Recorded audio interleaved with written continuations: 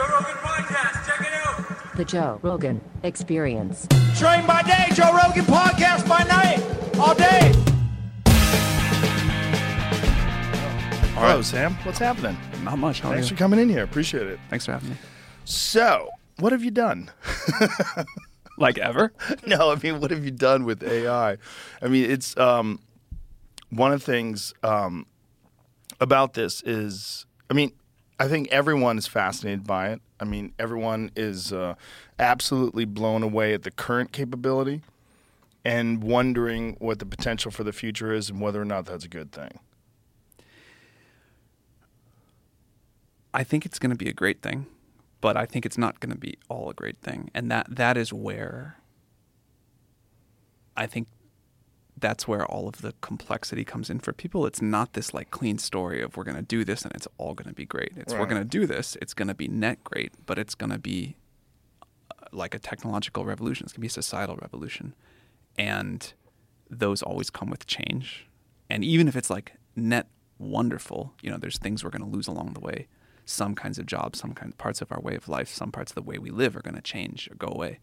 And no matter how tremendous the upside is there, and I believe it will be tremendously good, you know, there's a lot of stuff we got to navigate through to make sure. That's a complicated thing for anyone to wrap their heads around, and there's, you know, deep and super understandable emotions around that. That's a very honest answer. That it's not all going to be good, but it seems inevitable at this point. It's definitely inevitable. My view of the world, you know, when you're like a kid in school, you learn about this technological revolution and then that one and then that one. And my view of the world now, sort of looking backwards and forwards, is that this is like one long technological revolution. And we had, first we had to figure out agriculture so that we had the resources and time to figure out how to build machines. Then we got this industrial revolution, and that made us learn about a lot of stuff, and a lot of other scientific discovery too. Let us do the computer revolution, and that's now letting us, as we scale up to these massive systems, do the AI revolution. But it really is just one long story of humans discovering science and technology and co-evolving with it. And I think it's the most exciting story of all time. I think it's how we get to this world of abundance. And although we do have these things to navigate, and there will be these downsides, if you think about what it means for the world and for people's quality of lives, if we can get to a world where the cost of intelligence and the abundance that comes with that, the cost dramatically falls, the abundance goes way up. I think we'll do the same thing with energy. And I think those are the two sort of key inputs to everything else we want. So if we can have abundant and cheap energy and intelligence, that will transform people's lives largely for the better. And I think it's going to, in the same way that if we could go back now 500 years and look at someone's life, we'd say, well, there's some great things, but they didn't have this, they didn't have that. Can you believe they didn't have modern medicine? That's what people are going to look back at us like, but in 50 years. When you think about the people that currently rely on jobs that AI will replace, when you think about whether it's truck drivers or automation workers, people that work in factory assembly lines, what, if anything, what strategies can be put to mitigate the negative downsides of those jobs being eliminated by AI? So I'll talk about some general thoughts, but I find making very specific predictions difficult because the way the technology goes has been so different than even my own intuitions, or certainly than my own intuitions. Maybe we should stop there and back up a little. What were your initial thoughts? If you had asked me 10 years ago, I would have said, first, AI is going to come for blue-collar labor, basically. It's going to drive trucks and do factory work, and, you know, it'll handle heavy machinery. Then maybe after that, it'll do, like, some kinds of cognitive labor, kind of, you know, but not, it won't be off doing what I think of personally as the really hard stuff. It won't be off proving new mathematical theorems. It won't be off, you know, discovering new science. Won't be off writing code.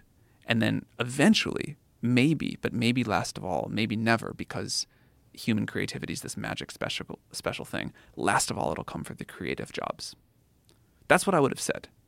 Now, it looks to me, like, and for a while, AI is much better at doing tasks than doing jobs. It can do these little pieces super well, but sometimes it goes off the rails. It can't keep like very long coherence. So people are instead just able to do their existing jobs way more productively. But you really still need the human there today. And then B, it's going exactly the other direction. It could do the creative work first, stuff like coding second. They can do things like other kinds of cognitive labor third. And we're the furthest away from like humanoid robots. So back to the initial question. If we do have something that completely eliminates factory workers, completely eliminates truck drivers, delivery drivers, things along those lines, that creates this massive vacuum in our society.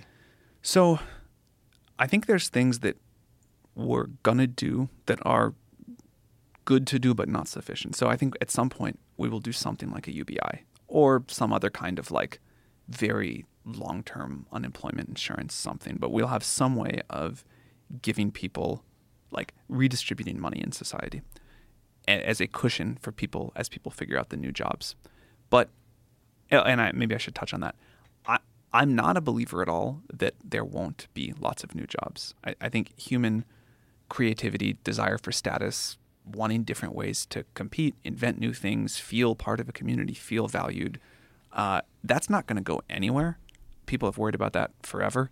What happens is we get better tools and we just invent new things and more amazing things to do. And there's a big universe out there. And I think, I mean that like literally, in that there's like space is really big, but also there's just so much stuff we can all do if we do get to this world of abundant intelligence where you can sort of just think of a new idea and it gets created.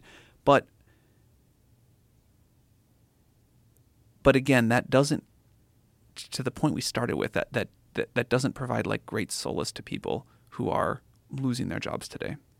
So saying there's going to be this great indefinite stuff in the future, people are like, what are we doing today? So, you know, I think we will as a society do things like UBI and other ways of redistribution, but I don't think that gets at the core of what people want. I think what people want is like agency, self-determination, the ability to play a role in architecting the future along with the rest of society, the ability to express themselves and create something meaningful to them. And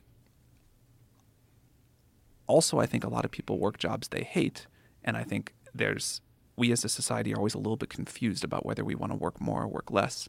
But somehow that we all get to do something meaningful and we all get to play our role in driving the future forward. That's really important. And what I hope is as those long-haul truck driving jobs go away, which, you know, people have been wrong about predicting how fast that's going to happen, but it's going to happen. We figure out not just a way to solve the economic problem by like giving people the equivalent of money every month, but that there's a way that, and we have a lot of ideas about this, there's a way that we like share ownership and decision making over the future. A thing I say a lot about AGI is that everyone realizes we're going to have to share the benefits of that, but we also have to share like the decision making over it and access to the system itself. Like I'd be more excited about a world where we say, rather than give everybody on Earth like 1/8 billionth of the AGI money, which we should do that too, we say you get like 1/8 billionth of a 1/8 billionth slice of the system. You can sell it to somebody else. You can sell it to a company. You can pool it with other people. You can use it for whatever creative pursuit you want. You can use it to figure out how to start some new business.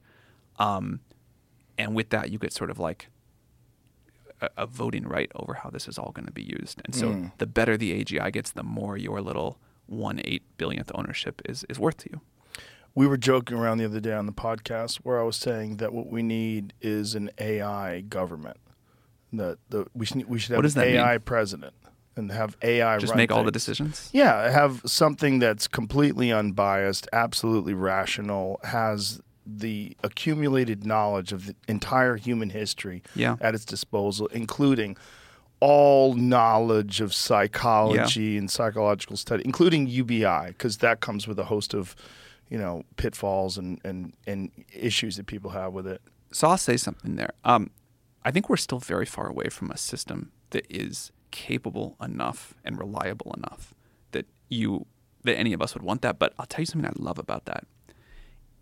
Someday, let's say that thing gets built. The fact that it can go around and talk to every person on Earth, understand their exact preferences at a very deep level, how they think about this issue and that one and how they balance the trade-offs and what they want, and then understand all of that and like collectively optimize for the collective preferences of humanity or of citizens of the U.S., that's awesome. As long as it's not co-opted, right? Our government currently is co-opted. That's for sure. We know for sure that our government is heavily influenced by special interests. If we could have an artificial intelligence government that has no influence, nothing has influence on it. What a fascinating idea. It's possible.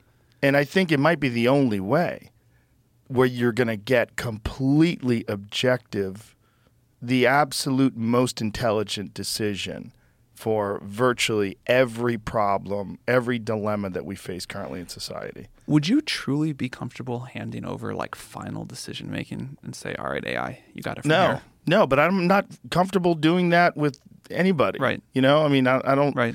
I was uncomfortable with the Patriot Act. I'm uncomfortable with Totally. Many decisions that are being made. It's just there's so much obvious evidence that decisions that are being made are not being made in the best interest of the overall well of the people. It's being made in the decisions of whatever gigantic corporations that have donated to and whatever the military industrial complex and pharmaceutical industrial complex and then just the money. That's really what we know today, that money has a massive influence on our society and the choices that get made and the overall good or bad for the population. Yeah, I have no disagreement at all that the current system is super broken, not working for people, super corrupt, and for sure, like, unbelievably run by money. Yeah.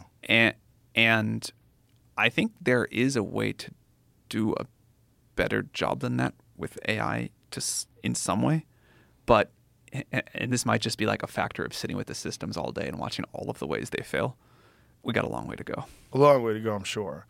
But when you think of AGI, when you think of the possible future, like where it goes to, do you ever extrapolate? Do you ever like sit and pause and say, well, if this becomes sentient and it has the ability to make better versions of itself, how long before we're literally dealing with a god? So the way that I think about this is it used to be that like AGI was this very binary moment. It was before and after. And I think I was totally wrong about that. And the right way to think about it is this continuum of intelligence, this smooth exponential curve, back all the way to that sort of smooth curve of technological revolution. The amount of compute power we can put into the system, the scientific ideas about how to make it more efficient and smarter, to give it the ability to do reasoning, to think about how to improve itself, that will all come. But my model for a long time, I think if you look at the world of AGI thinkers, there's sort of two, particularly around the safety issues you're talking about, there's two axes that matter. There's the what called short timelines or long timelines. To the first milestone of AGI, whatever that's going to be. Is that going to happen in a few years, a few decades, maybe even longer? Although at this point, I think most people are a few years or a few decades. And then there's takeoff speed. Once we get there, from there to that point you're talking about where it's capable of the rapid self-improvement, is that a slow or a fast process?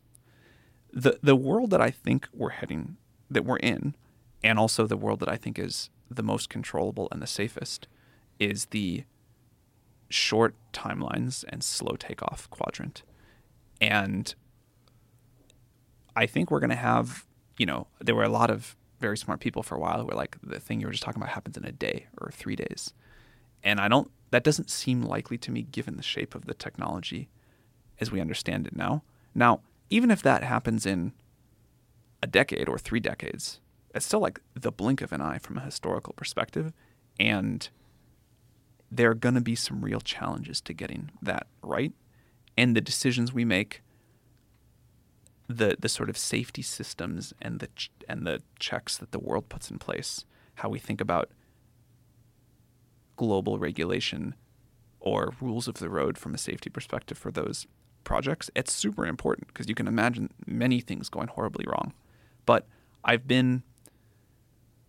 feel cheerful about the progress the world is making towards taking this seriously. And, it reminds me of what I've read about the conversations that the world had right around the development of nuclear weapons. It seems to me that this is, at least in terms of public consciousness, this has emerged very rapidly, where I don't think anyone was really aware. People were aware of the concept of artificial intelligence, but they didn't think that it was going to be implemented so comprehensively, so quickly. Yeah. So ChatGPT is on, 4.5 now? 4. And with 4.5, there'll be some sort of an exponential increase in its abilities? It'll be somewhat better. Each step, from each half step like that, you humans have this ability to get used to any new technology so quickly. Mm-hmm. The thing that I think was unusual about the launch of ChatGPT 3.5 and then 4 was that people hadn't really been paying attention. And that's part of the reason we deploy. We think it's very important that people and institutions have time to gradually understand this, react, co-design the society that we want with it. And if you just build AGI in secret in a lab and then drop it on the world all at once, I think that's a really bad idea. So we had been trying to talk to the world about this for a while. People, if you don't give people something they can feel and use in their lives, they don't quite take it seriously. Everybody's busy. And so there was this big overhang from where the technology was to where public consciousness was. Now, that's caught up. We've deployed. I think people understand it. I don't expect the jump from 4 to whenever we finish 4.5, which will be a little while. I don't expect that to be the crazy switch, the crazy adjustment that people have had to go through has mostly happened. I think most people have gone from thinking that AGI was science fiction and very far off to something that is going to happen. And that was a one-time reframe. And now, every year you get a new iPhone. Over the 15 years or whatever since the launch, they've gotten dramatically better. But iPhone to iPhone, you're yeah, okay, it's a little better. But now if you go hold up the first iPhone to the 15 or whatever, that's a big difference. GPT 3.5 to AGI, that'll be a big difference. But along the way, it'll just get incrementally better. Do you think about the convergence of things like Neuralink and there's a few competing technologies where they're trying to implement some sort of a connection between the human biological system and technology? Do you want one of those things in your head? I don't until everybody does. Right. And, I have a joke about it. But it's the idea is once it gets done, you have to kind of, because everybody's going to have it. So one of the hard questions about all of the related merge stuff is exactly what you just said. As a society, are we going to let some people merge with AGI and not others? And if we do, then, and you choose not to, what does that mean for you? Right. And will you be protected? How you get that moment right. If we imagine all the way out to the sci-fi future, there've been a lot of sci-fi books written about how you get that moment right. Who gets to do that first? What about people who don't want to? How do you make sure that people that do it first actually help lift everybody up together? Yeah. How do you make sure people who want to just live their very human life get to do that? That stuff is really hard and honestly so far off from my problems of the day that I don't get to think about that as much as I'd like to, because I do think it's super interesting. But yeah, it seems like if we just think logically, that's going to be a huge challenge at some point, and people are going to want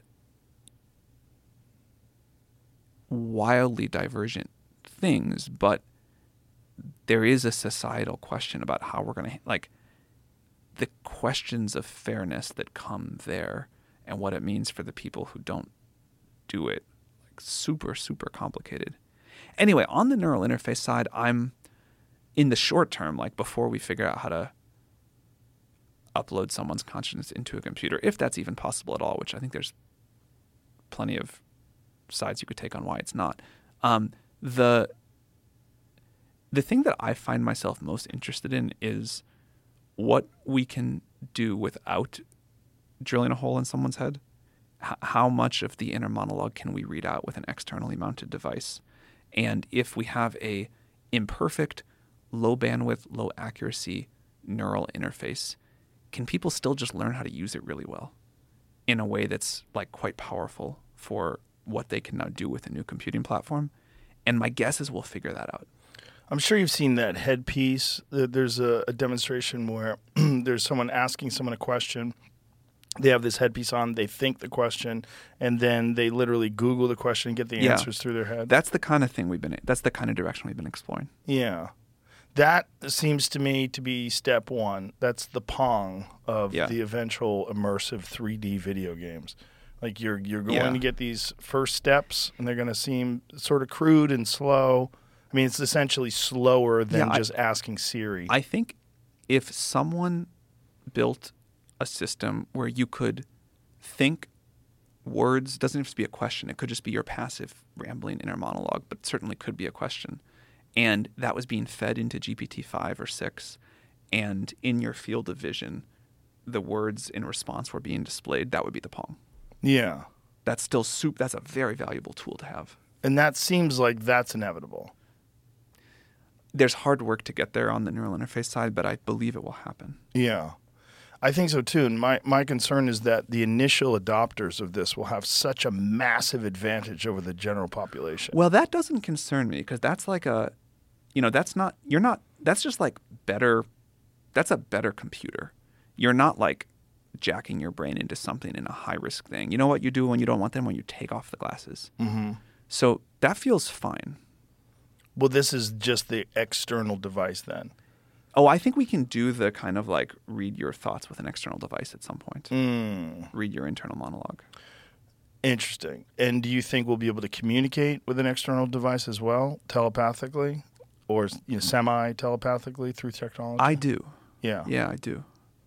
I think so too. My real concern is that once we take the step to use an actual neural interface, when there's an actual operation and they're using some sort of an implant, and then that implant becomes more sophisticated. It's not the iPhone 1, now it's the iPhone 15. And as these things get better and better, we're on the road to cyborgs. We're on the road to, like, why would you want to be a biological person? Do you really want to live in a fucking log cabin when you can be in the Matrix? I mean, it seems like we're on this path. We're already a little bit down that path, right? Like if you take away someone's phone and they have to go function in the world today, they're at a disadvantage relative to everybody else. So that's like maybe that's like the lightest weight version of a merge we could imagine. But I think it's worth, like, if we go back to that earlier thing about the one exponential curve, I think it's worth saying we've like lifted off the x-axis already down this path, the tiniest bit.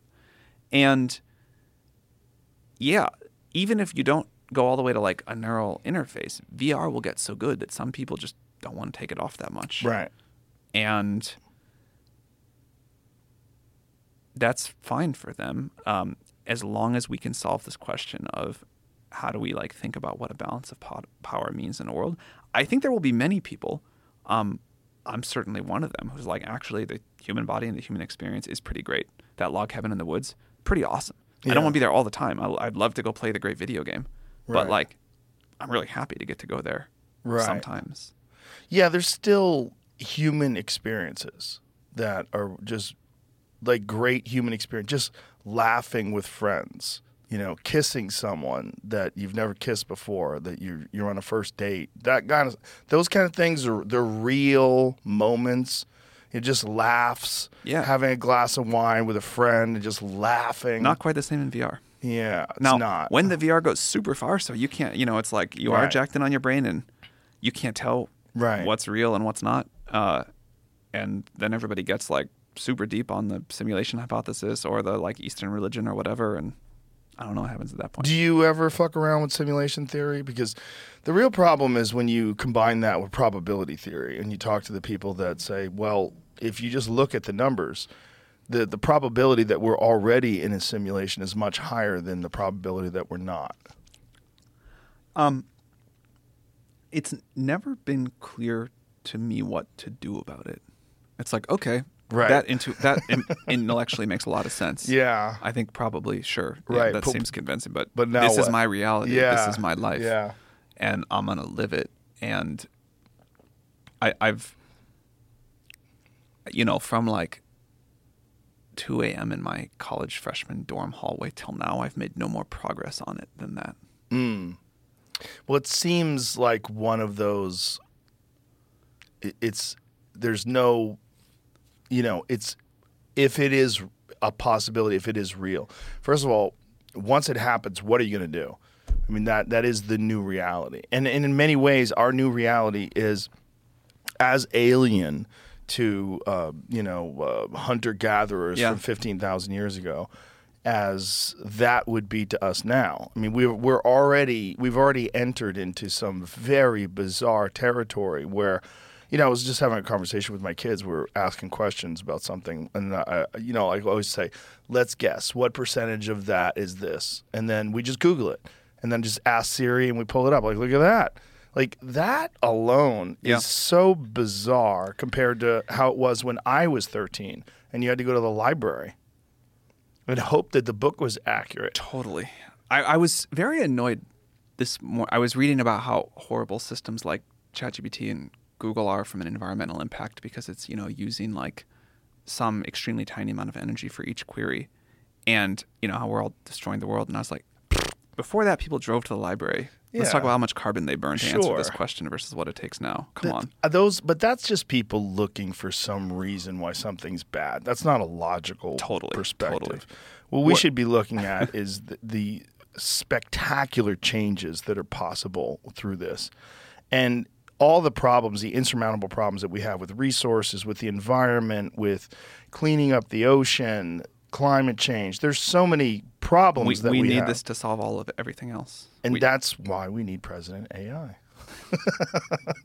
If AI could make every scientific discovery, but we still had human presidents, do you think we'd be okay? No, because those creeps would still be pocketing money, and they'd have offshore accounts, and it would always be a weird thing of corruption and how to mitigate that corruption, which is also one of the fascinating things about the current state of technology is that we're so much more aware of corruption. There's so much independent reporting, and we're so much more cognizant of the actual problems that are in place. This is really great. One of the things that I've observed, obviously many other people too, is corruption is such an incredible hindrance to getting anything done in a society to make it forward progress. And, my worldview had been more U.S.-centric when I was younger, and as I've just studied the world more and had to work in more places in the world, like, it's amazing how much corruption there still is. But the shift to a technologically enabled world, I think, is a major force against it because it's harder to hide stuff. And I do think corruption in the world will keep trending down. Because of its exposure through technology. It comes at a cost, and I think the loss that, like, I am very worried about how far the surveillance state could go here. But in a world where payments, for example, are no longer like bags of cash, but done somehow digitally, and somebody, even if you're using Bitcoin, can like watch those flows. I think that's like a corruption reducing thing. I agree, but I'm very worried about central bank digital currency and that being tied to a social credit score. That scares super against. Yeah, that scares the shit out of me. Super against. And that the push to that is not for the overall good of society. That's for control. I think there's many things that I'm disappointed that the U.S. government has done recently, but the war on crypto, which I think is we can't give this up, we're going to control this and all this, that's a thing that makes me quite sad about the country. It makes me quite sad about the country too. But then you also see with things like FTX, like, oh, well, this can get, without regulation and without someone overseeing it, this can get really fucked. Yeah, I'm not anti-regulation. Like, I think there's clearly a role for it, and I also think FTX was like a sort of comically bad situation that we shouldn't learn it's like too worst much case from scenario. either. Yeah, Yeah, but it's a fun one. like it's totally fun, and I love that story. I mean, you clearly. I really do. I love the fact that they were all doing drugs and having sex with each other. Yeah, no, it had every part of the dramas of like a. I mean, it's a gripping story because it had everything there. They did their taxes with like what was the program that they used? QuickBooks. They're dealing with billions of dollars. I don't know cash. why I think the word polycule is so funny, but Polycule? That was what they like when you call a relationship like a poly but closed like polyamorous molecule put together. Oh, I see. So they were like, "This is our polycule." So there's 9 of them, and they're poly, or 10 of them, or whatever. Yeah, and you call that a polycule. And I thought that was the funny, like that became like a meme in Silicon Valley for a while that I thought was hilarious. You clearly want enough regulation that can't happen, but they're like. Well, I'm not against that happening. I'm against them doing what they did with the money. That's what I mean. The polycule is kind of fun. Go for it. No, Yeah. I mean you want enough thing that like FTX can't lose all of its depositors' money. Yes. But I think there's an important point here, which is you have all of this other regulation that people and it didn't keep us safe. And the basic thing, which was like, let's do that. That was not all of the crypto stuff people were talking about. Yes. I mean, the real fascinating crypto is Bitcoin. To me, I mean, that's the one that I think has the most likely possibility of becoming a universal viable currency. And it's, it's limited in the amount that there can be. It's, people mine it with their own computer. It's like, that to me is very fascinating. And I love the fact that it's been implemented. And that at least I've had Andreas Antonopoulos on the podcast, and when he talks about it, he's living it. He's spending all of his money. Everything he gets paid is in Bitcoin. He pays his rent in Bitcoin. Everything he does is in Bitcoin. I helped start a project called WorldCoin a few years ago. And so I've gotten to like learn more about the space. I'm excited about it for the same reasons. I'm excited about Bitcoin too. But I think this idea that we have a global currency that is outside of the control of any government is a super logical and important step on the tech tree. Yeah, agreed. I mean, why should the government control currency? I mean, the government should be dealing with all the pressing environmental, social, infrastructure issues, foreign policy issues, economic issues. The things that we need to be governed in order to have a peaceful and prosperous society that's equal and equitable. What do you think happens to money and currency after AGI? I've wondered about that because I feel like with money, especially when money goes digital, the bottleneck is access. If we get to a point where all information is just freely shared everywhere, there are no secrets, there are no boundaries, there are no borders. We're reading minds. We have complete access to all of the information of everything you've ever done, everything everyone's ever said. There's no hidden secrets. What is money then? Money is this digital thing. Well, how can you possess it? How can you possess this digital thing if there is literally no bottleneck? There's no barriers to anyone accessing any information because essentially it's just ones and zeros. Yeah, I mean, another way, I think the information frame makes sense. Another way is that like money is like a sort of way to trade labor or to trade like a limited number of hard assets like land and houses and whatever. And if you think about a world where like intellectual labor is just readily available and super cheap, then that's somehow very different. I think there will always be goods that we want to be scarce and expensive, but it'll only be those goods that we want to be scarce and expensive and services that still are. And so money in a world like that, I think, is just it's a very curious idea. Yeah, it becomes a different thing. I mean, it's not a bag of gold in a leather pouch that you're carrying around. Not when you're going to do riding you on much horse. good, probably. Yeah, it's not going to do you much good. But then the question becomes, how is that money distributed, and how do we avoid some horrible Marxist society where there's one totalitarian government that just doles it out? Yeah, That would be bad. I think you've got to like. My current best idea, and maybe there's something better, is I think like, if we are right, a lot of reasons we could be wrong, but if we are right that like the AGI systems, of which there will be a few, become the high order bits of sort of influence whatever in the world, I think you do need like not to just redistribute the money, but the access so that people can make their own decisions about how to use it and how to govern it. And if you've got one idea, you get to do this. And if I've got one idea, I get to do that. And I have like rights to basically do whatever I want with my part of it. And if I come up with better ideas than you, I get rewarded for that by whatever the society is, or vice versa. Yeah. You know, the hardliners, the people that are against like welfare and against any sort of universal basic income, UBI, what they're really concerned with is human nature, right? They believe that if you remove incentives, if you just give people free money, they become addicted to it, they become lazy. But isn't that a human biological and psychological bottleneck?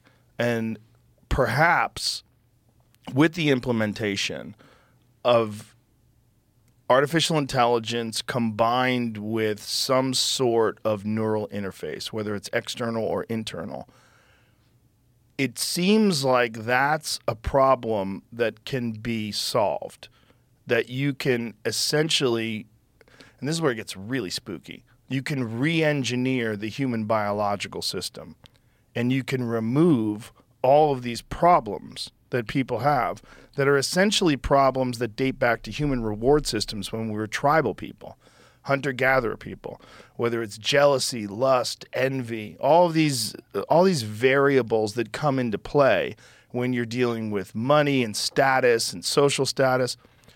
If those are eliminated with technology, and essentially we become a next version of what the human species is possible.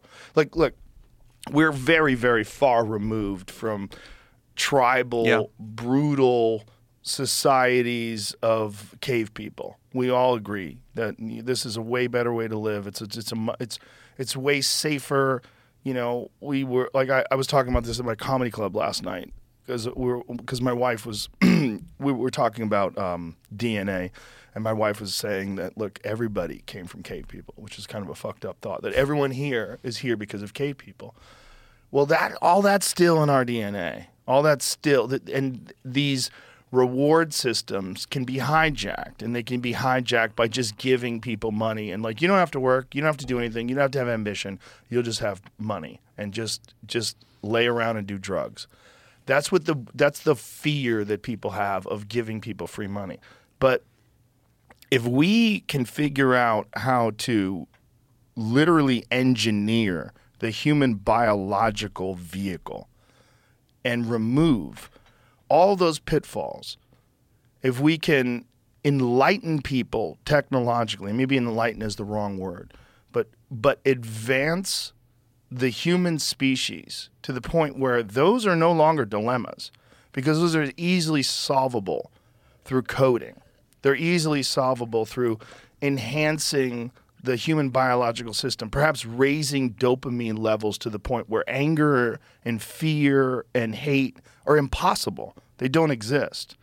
And if you just had everyone on Molly, how many wars would there be? There'd be zero wars. I mean, I think if you could get everyone on Earth to all do Molly once on the same day, that'd be a tremendous thing. It would be. If you got everybody on Earth to do Molly every day, that'd be a real loss. But what if they did a low dose of Molly, where you just get to, where everybody greets people with love and affection, and there's no longer concern about competition. Instead, the concern is about the fascination of innovation and creation and creativity. Man, we could talk the rest of the time about this one topic. It's so interesting. I think if I could like push a button to like remove all human striving and conflict, I wouldn't do it, first of all. Like, I think that's a very important part of our story and experience. And also, I think we can see both from our own biological history and also from what we know about AI that very simple goal systems, fitness functions, reward models, whatever you want to call it, lead to incredibly impressive results. You know, if the biological imperative is survive and reproduce, look how far that has somehow gotten us as a society. All this stuff we have, all this technology, this building, whatever else, like that got here through an extremely simple goal in a very complex environment, leading to all of the richness and complexity of people fulfilling this biological imperative to some degree and wanting to impress each other. So I think like evolutionary fitness is a simple and unbelievably powerful idea. Now, could you carefully edit out every individual manifestation of that? Maybe, but I don't want to like live in a society of drones where everybody is just sort of like on Molly all the time either. Like that doesn't seem like the right answer. Like, I want us to continue to strive. I want us to continue to push back the frontier and go out and explore. And I actually think something's already gotten a little off track in society about all of that. And I don't know. I think like I thought I'd be older by the time I felt like the old guy complaining about the youth. But I think we've lost something, and I think that we need more striving, maybe more risk-taking, more like explorer spirit. What do you mean by you think we've lost something?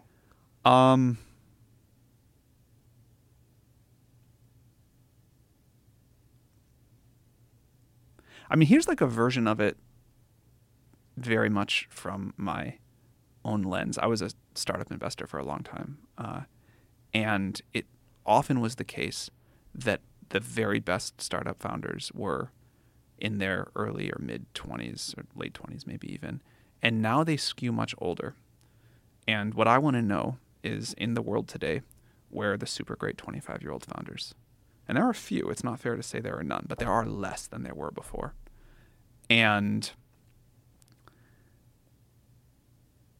I think that's bad for society at all levels. I mean, like tech company founders is one example, but like people who go off and create something new, who push on a disagreeable or controversial idea, we need that to drive forward. We need that sort of spirit. We need people to be able to, put out ideas and be wrong and not be ostracized from society for it, or not have it be like, something that they get canceled for or whatever.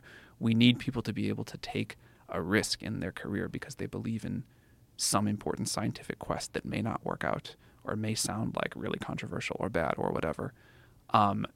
Certainly when we started OpenAI and we were saying, we think this AGI thing is real and could be done, unlikely, but so important if it happens. And all of the older scientists in our field were saying, those people are irresponsible. You shouldn't talk about AGI. That's like, they're like selling a scam, or they're like, they're kind of being reckless and it's going to lead to an AGI winter. Like, we said we believed. We said at the time, we knew it was unlikely, but it was an important quest. And we were going to go after it and kind of like fuck the haters. That's important to a society. What do you think is the origin? Like, why do you think there are less young people that are doing those kind of things now as opposed to a decade or two ago? I am so interested in that topic. I'm tempted to blame the education system, but I think that like interacts with society in all of these strange ways. It's funny. There was this like thing all over my Twitter feed recently trying to talk about like what caused the drop in testosterone in American men over the last few decades. And no one was like, this is a symptom, not a cause. And everyone was like, oh, it's the microplastics, it's the birth control pills, it's the whatever, it's the whatever, it's the whatever.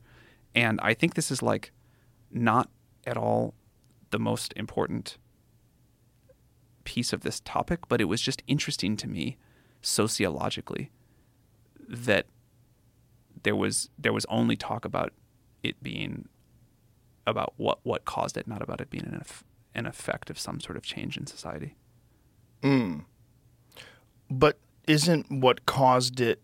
Well, there's biological reasons why. Like when we talk about the phthalates and microplastic pesticides, environmental factors, those are real. Totally. And I don't again, I'm so far out of my depth and expertise here. It was just interesting to me that the only talk was about like biological factors and not that somehow society can have some sort of effect on. Well, society most certainly has an effect. Do you know what the answer to this is? I don't. I mean, I've had a podcast with Dr. Shanna Swan, who wrote the book Countdown, and that is all about the introduction of petrochemical products and the correlating drop in testosterone, rise in miscarriages, the fact that these are ubiquitous endocrine disruptors that when they do blood tests on people, they find some insane number. It's like 90+% of people have phthalates in their system. And I appreciate the metal cups. Yeah, we try to mitigate it as much as possible. But I mean, you're getting it. If you're microwaving food, you're fucking getting it. You're just getting it. If you eat processed food, you're getting it. You're getting a certain amount of microplastics in your diet, and estimates have been that it's as high as a credit card of microplastics per floating week around in your body. You consume a credit card of that a week. Whoa. The real concern is with mammals, because the introductions, when they've done studies with mammals, when they've introduced phthalates into their body, there's a correlating one thing that happens is these animals, their taints shrink. Like the taint of the mammal, when you look at males, it's 50% to 100% larger than the females. But with the introduction of phthalates on the males, the taints start shrinking, the penises shrink, the testicles shrink, sperm count shrinks.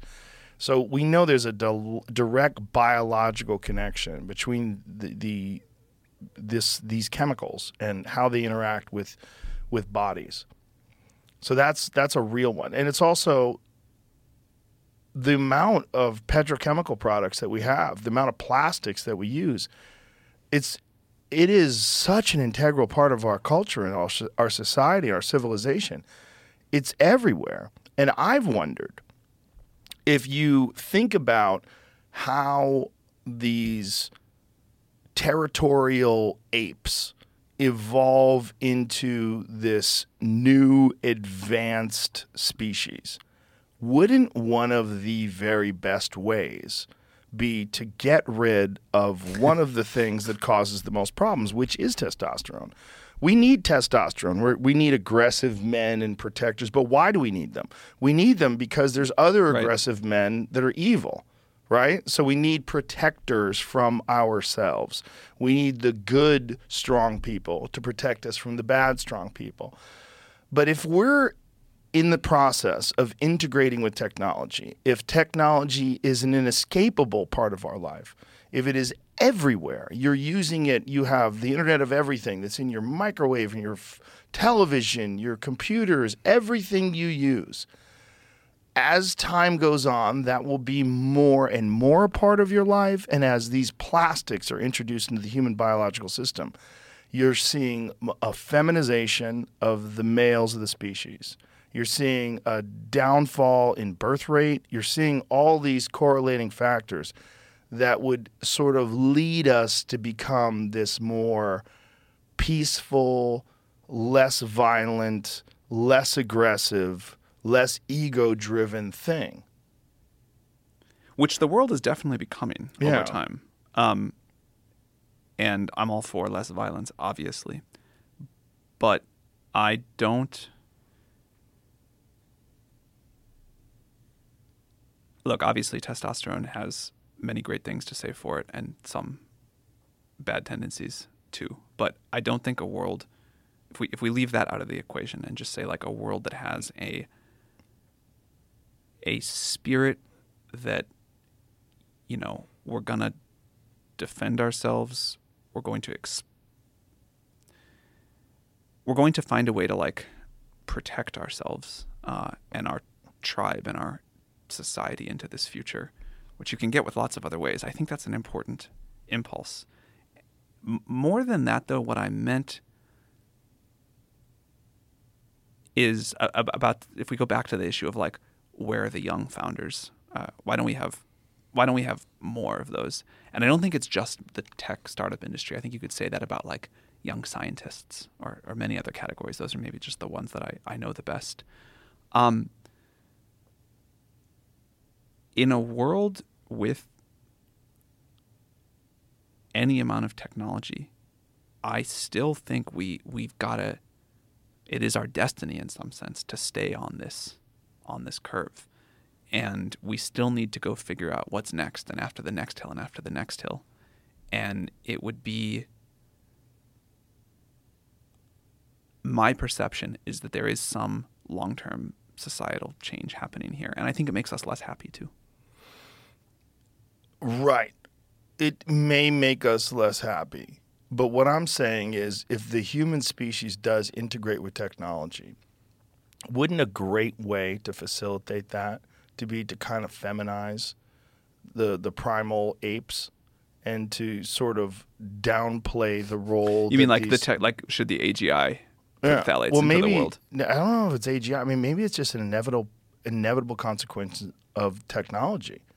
Because especially the type of technology that we use, which does have so much plastic in it. And then on top of that, the technology that's involved in food systems, preservatives, all these different things that we use to make sure that people don't starve to death. We've made incredible strides in that.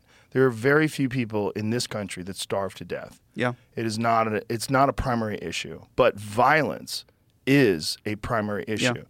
But our concerns about violence and our concerns about testosterone and strong men and powerful people is only because we need to protect against others. To protect against other true? Same things. Is that really the only reason? Sure. I mean, how many incredibly violent women are out there running gangs? No, that part for sure. Yeah. Clearly not very many. What I meant more is that the only reason that society values strong masculinity? Yeah, I think so. I think it's a biological imperative, right? And I think that biological imperative is because we used to have to defend against incoming tribes and predators and animals, and we needed someone who was stronger than most to defend the rest. And that's the concept of the military. That's why Navy SEAL training is so difficult. We want the strongest of the strong to be at the tip of the spear. But that's only because there's people like that out there that are bad. If artificial general intelligence and the implementation of some sort of a device that changes the biological structure of human beings to the point where that is no longer a concern. If you are me and I am you and I know this because of technology, violence is impossible. Yeah, look, by the time, if this goes all the way down the sci-fi path and we're all merged into this one single planetary universal whatever hive consciousness, mind. then yes, you don't. You don't need testosterone. But especially if we can reproduce through other methods. This is the alien hypothesis, right? Why do they look so spindly and without any gender, and when they have these big heads and tiny mouths? They don't need physical strength. They don't need physical strength. They have some sort of a telepathic way of communicating. They probably don't need sounds with their mouths, and they don't need this urge that we have to conquer and to spread our DNA. That's so much of what people do is these reward systems that were established when we were territorial apes. There's a question to me about how much you can ever get rid of that. If you make an AGI and it decides, actually, we don't need to expand. We don't need more territory. We're just happy. We, at this point, you, me, it, the whole thing all together, all merged in. We're happy here on Earth. We don't need to get any bigger. We don't need to reproduce. We don't need to grow. We're just going to sit here and run. That sounds like a boring life. I don't agree with that. I don't agree that would be the logical conclusion. I think the logical conclusion would be they would look for problems and frontiers that are insurmountable to our current existence, like intergalactic communication and transportation. What happens when it meets another AGI the other galaxy over? What happens when it meets an AGI that's 1 million years more advanced? Or that? Like, what does that look like? Yeah. That's what I've often wondered if we are... I call ourselves the biological caterpillars that create the electronic butterfly. That we're making a cocoon right now and we don't even know what we're doing. And I think it's also tied into consumerism. Because what does consumerism do? Consumerism facilitates the creation of newer and better things because you always want the newest, latest, greatest. So you have more advanced technology in automobiles and computers and cell phones and all of these different things, including medical science. That's all for sure true. The thing I was like reflecting on as you were saying that is, I don't think I'm not as optimistic that we can or even should overcome our biological base to the degree that I think you think we can. And, to even go back one further level, like I think society is happiest where there's like roles for strong femininity and strong masculinity in the same people and in different people. And I don't like... And I don't think a lot of these like deep-seated things are gonna be able to get pushed aside very easily and still have a system that works. Like, sure, we can't really think about what if there were consciousness in a machine someday or whatever, what that would be like. And maybe I'm just like thinking too small-mindedly, but I think there is something about us that has worked in a super deep way. And it took evolution a lot of search space to get here. But I wouldn't discount it too easily. But don't you think that cave people would probably have those same logical conclusions about life and sedentary lifestyle and sitting in front of a computer and not interacting with each other except through text? Well... I mean, isn't that like what you're saying is correct? How different do you think our motivations are today, and kind of what really brings us genuine joy, and how we're wired at some deep level differently than cave people? Clearly, lots of other things have changed. We've got much better tools. Mm-hmm. But how different do you think it really is? I think that's the problem, is that genetically, at the base level, there's not much difference.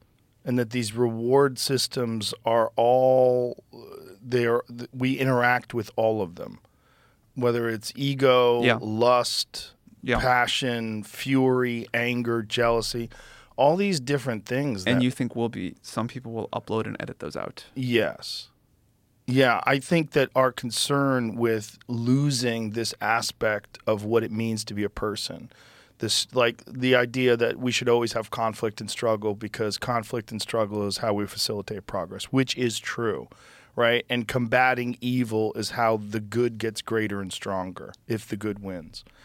But my concern is that is all predicated on the idea that the biological system that we have right now is correct and optimal.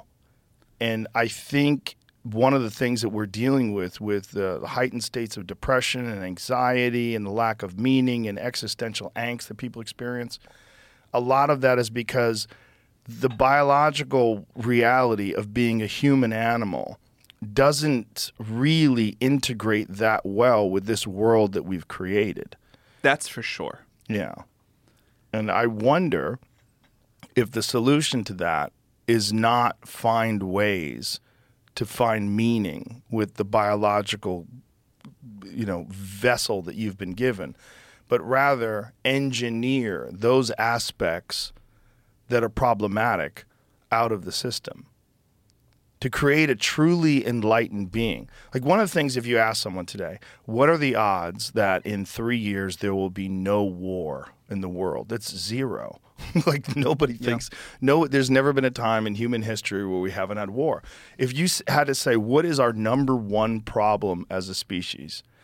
Well, I would say our number one problem is war. Our number one problem is this idea that it's okay to send massive groups of people who don't know each other to go murder massive groups of people that are somehow opposed because of the government, because of lines in the sand. That's and territory. clearly an insane thing. It's an insane thing.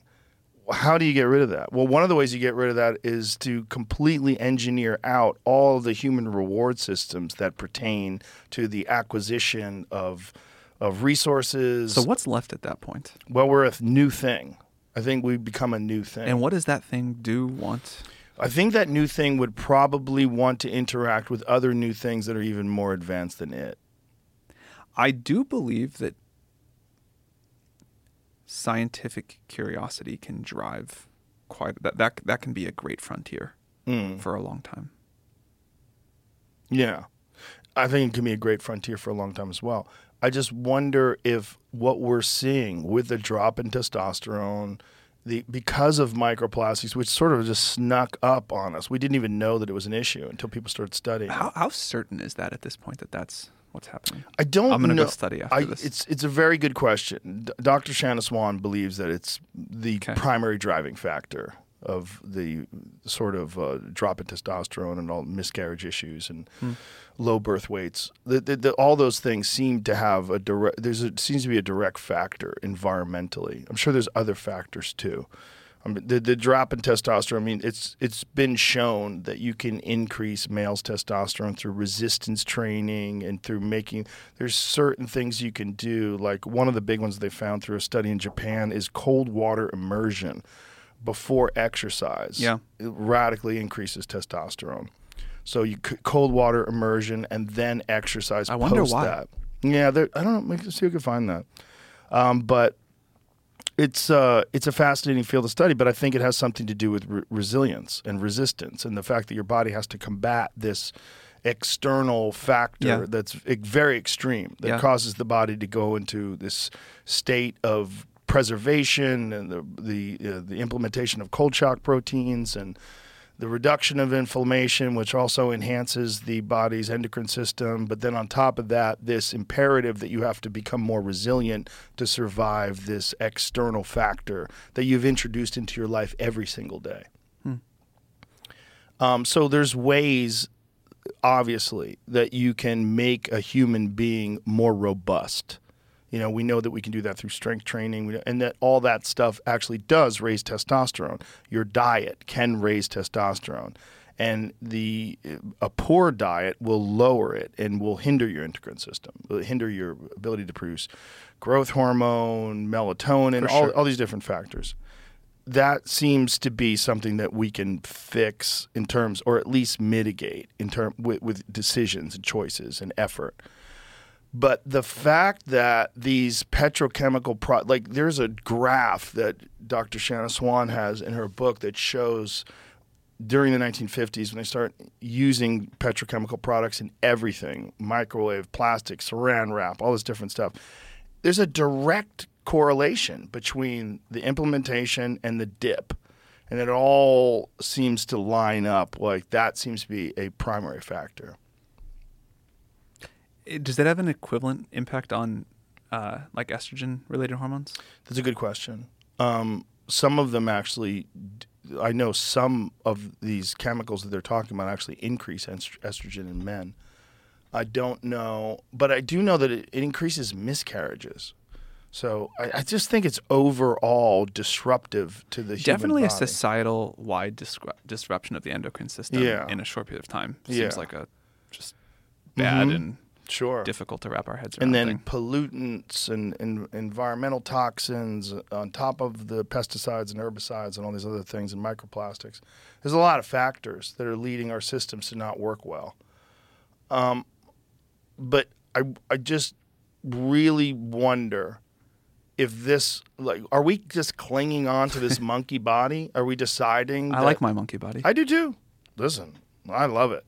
But I try to be very objective. And when I objectively look at it in terms of if you take where we are now and all of our problems and you look towards the future and what would be one way that you could mitigate a lot of these? And it would be the implementation of some sort of a telepathic technology where, you couldn't just text someone or tweet at someone something mean, because you would literally feel what they feel when you put that energy out there, and you would be repulsed.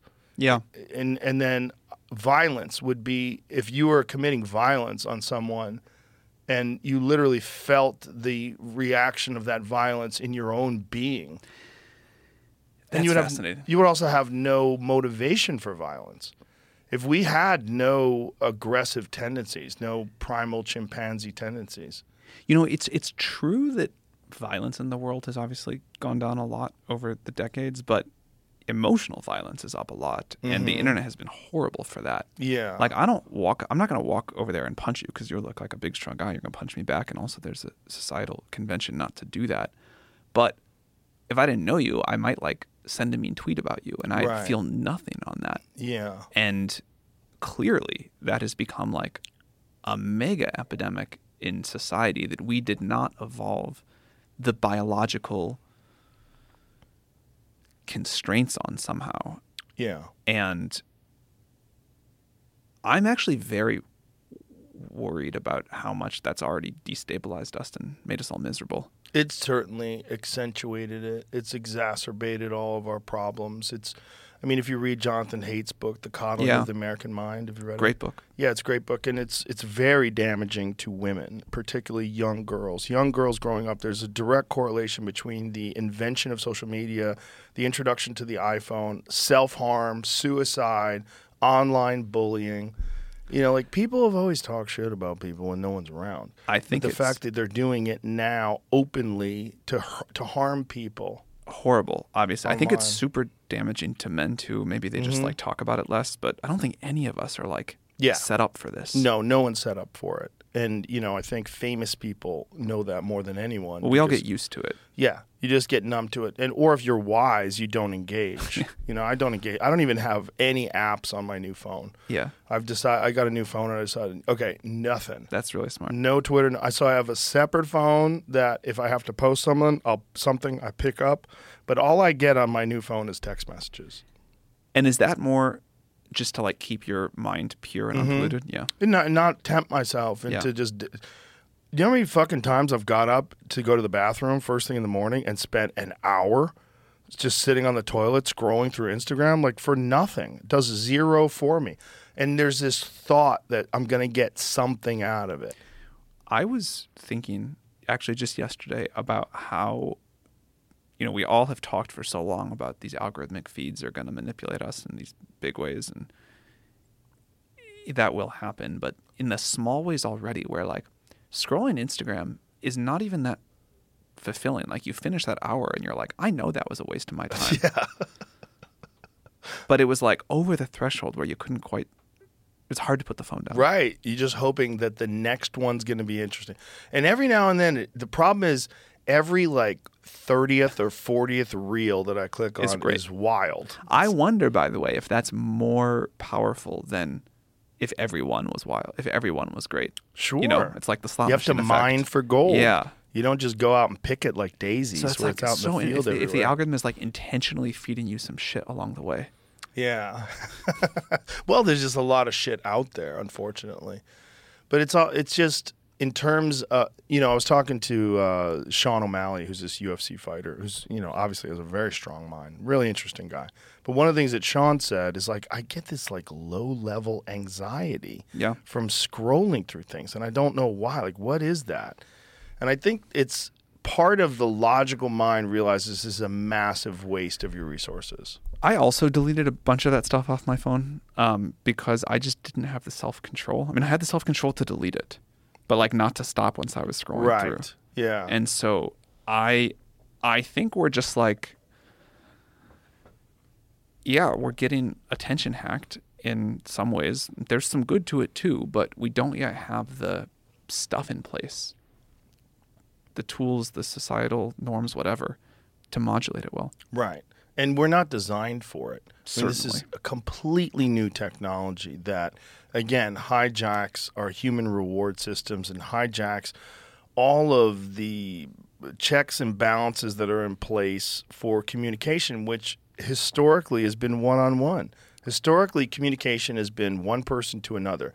And when people write letters to each other, it's generally things like if someone writes a love letter or, they miss you. They're writing this thing where they're kind of exposing a thing that maybe they have a difficulty in expressing in front of you. And it was not, generally, unless the person was a psycho, they're not hateful letters. Whereas the ability to just communicate, fuck that guy, I hope he gets hit by a bus, is so simple and easy, and you don't experience. Twitter seems to be particularly horrible for this as the mechanics work. It really rewards in ways that I don't think anybody fully understands, that like taps into something about human psychology. Yeah. But that's kind of like, that's how you get engagement. That's how you get like followers. That's how you get the dopamine hits or whatever. And like the people who I know that spend all day on Twitter, more of them are unhappy about it than happy. Oh, yeah. They're the most unhappy. I mean, there's quite a few people that I follow that I only follow because they're crazy. And then I'll go and check in on them and see what the fuck they're tweeting about. And some of them are on there 8-10 hours a day. I'll see tweets all day long. And I know that person cannot be happy. They are unhappy and they cannot stop. You can't stop. And it seems like it's their life.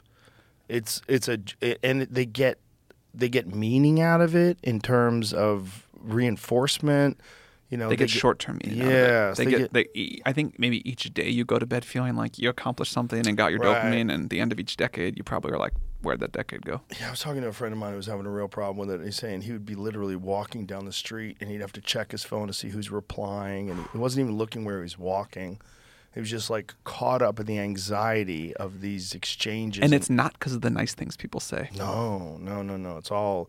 And with him, he was recognizing that, he was dunking on people and then seeing people respond to the dunking. And I stopped doing that a long time ago. I stopped interacting with people on Twitter in a negative way. I just won't do it. Yeah. Even if I disagree with someone, I'll say something as peacefully as possible. I have like more of an internet troll streak than I would like to admit.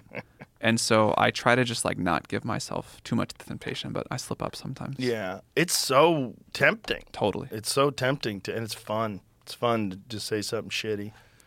I mean, again, whatever this biological system we were talking about earlier, that gets a positive reward. Well, in the moment. There's there's reactions. You say something outrageous and someone's going to react, and that reaction is like energy, and there's all these other human beings engaging with your idea. But ultimately, it's just not productive for most people, and it's psychologically, it's just fraught with peril. There's just so much going on. I don't know anybody who engages all day long that's happy. Certainly not. I don't, like... I mean, I think I've watched it, like, destroy is too strong of a word, but, like, knock off track the careers or lives or happiness or human relationships of people that are like good, smart, conscientious people. Yeah. That just like couldn't fight this demon because it like hacked their. And COVID really accentuated that because people were alone and isolated, and that made it even worse because then they felt even better saying shitty things to people. If I'm unhappy, I'm going to say even worse things about you. And then there was the psychological aspect of it, like the angst that came from being socially isolated and terrified about this invisible disease that's going to kill us all. And, so you have this like, and then you're interacting with people on Twitter, and then you're caught up in that anxiety, and you're doing it all day. And I know quite a few people, especially comedians, that really lost their minds and lost the respect of their peers by doing that. I have a lot of sympathy for people who lost their minds during COVID because what a unnatural thing for us all to go through, and the isolation was just brutal. But a lot of people did, and I don't think the internet, and particularly not the kind of like social dynamics of things like Twitter, I don't think that like brought out anyone's best. No. Well, I mean, some people, I think, if they're not inclined to be shitty to people, I think some people did seek comfort, and they did interact with people in positive ways. Yeah. I see there's plenty of positive. I think the thing is the negative interactions are so much more impactful. Yeah, I think there are a lot of people who use these systems for wonderful things. I didn't mean to imply that's not the case, but that's not what drives people's emotions after getting off the platform at the end of the day. Right. And it's also probably not. If you looked at a pie chart of the amount of interactions on Twitter, I would say a lot of them are shitting on people and being angry about How many things. of the people that you know that use Twitter those 8 or 10 hours a day are just saying wonderful things about other people all day versus the virulent? Very few. Yeah. Very few. I don't know any of them. I know. But then again, I wonder, with the implementation of some new technology that makes communication a very different thing than what we're currently, like what we're doing now with communication is less immersive than communicating one-on-one. You and I are talking, we're looking into each other's eyes, we're getting social cues, we're smiling at each other, we're laughing. It's a very natural way to talk. I wonder if through the implementation of technology, if it becomes even more immersive than a one-on-one conversation, even more interactive, and you will understand even more about the way a person feels about what you say, about that person's memory, that person's life, that person's history, their education, how it comes out of their mind, how their mind interacts with your mind, and you see them. You really see them. I wonder if what we're experiencing now is just like the first time people invented guns, they just started shooting at things, you know? Yeah. If you can like feel what I feel when you say something mean to me or nice to me, Right. like that's clearly going to change what you decide to say. Yes. Yeah. Unless you're a psycho. Unless you're a psycho. And then what causes someone to be a psycho, and can that be engineered out? Imagine if what we're talking about when we're dealing with the human mind, we're dealing with various diseases, bipolar, schizophrenia. Imagine a world where we can find the root cause of those things, and through coding and some sort of an implementation of technology that elevates dopamine and serotonin and does some things to people that eliminates all of those problems and allows people to communicate in a very pure way. It sounds great. It sounds great, but you're not going to have any rock and roll. Stand-up comedy will die. You'll have no violent movies. There's a lot of things that are going to go out the window. But maybe that is also part of the process of our evolution to the next stage of existence. Maybe. I feel genuinely confused on this. Well, I think you should be. We're going to find out. Yeah. To be sure how it's going to... That's insane. But I don't even have like... Hubris beyond belief. Right. From the... When did OpenAI... When did you first start this project? Like the very beginning, end of 2015, early 2016. And when you initially started this project, what kind of timeline did you have in mind, and has it stayed on that timeline, or is it just wildly out of control? I remember talking with John Schulman, one of our co-founders, early on, and he was like, yeah, I think it's going to be about a 15-year project. And I was like, yeah, it sounds about right to me. And I've always sort of thought since then, now, I no longer think of like AGI as quite the end point, but to get to the point where we like accomplish the thing we set out to accomplish, that would take us to like 2030, 2031. That has felt to me like all the way through kind of a reasonable estimate with huge error bars. And I kind of think we're on the trajectory I sort of would have assumed. And what did you think the impact on society would be?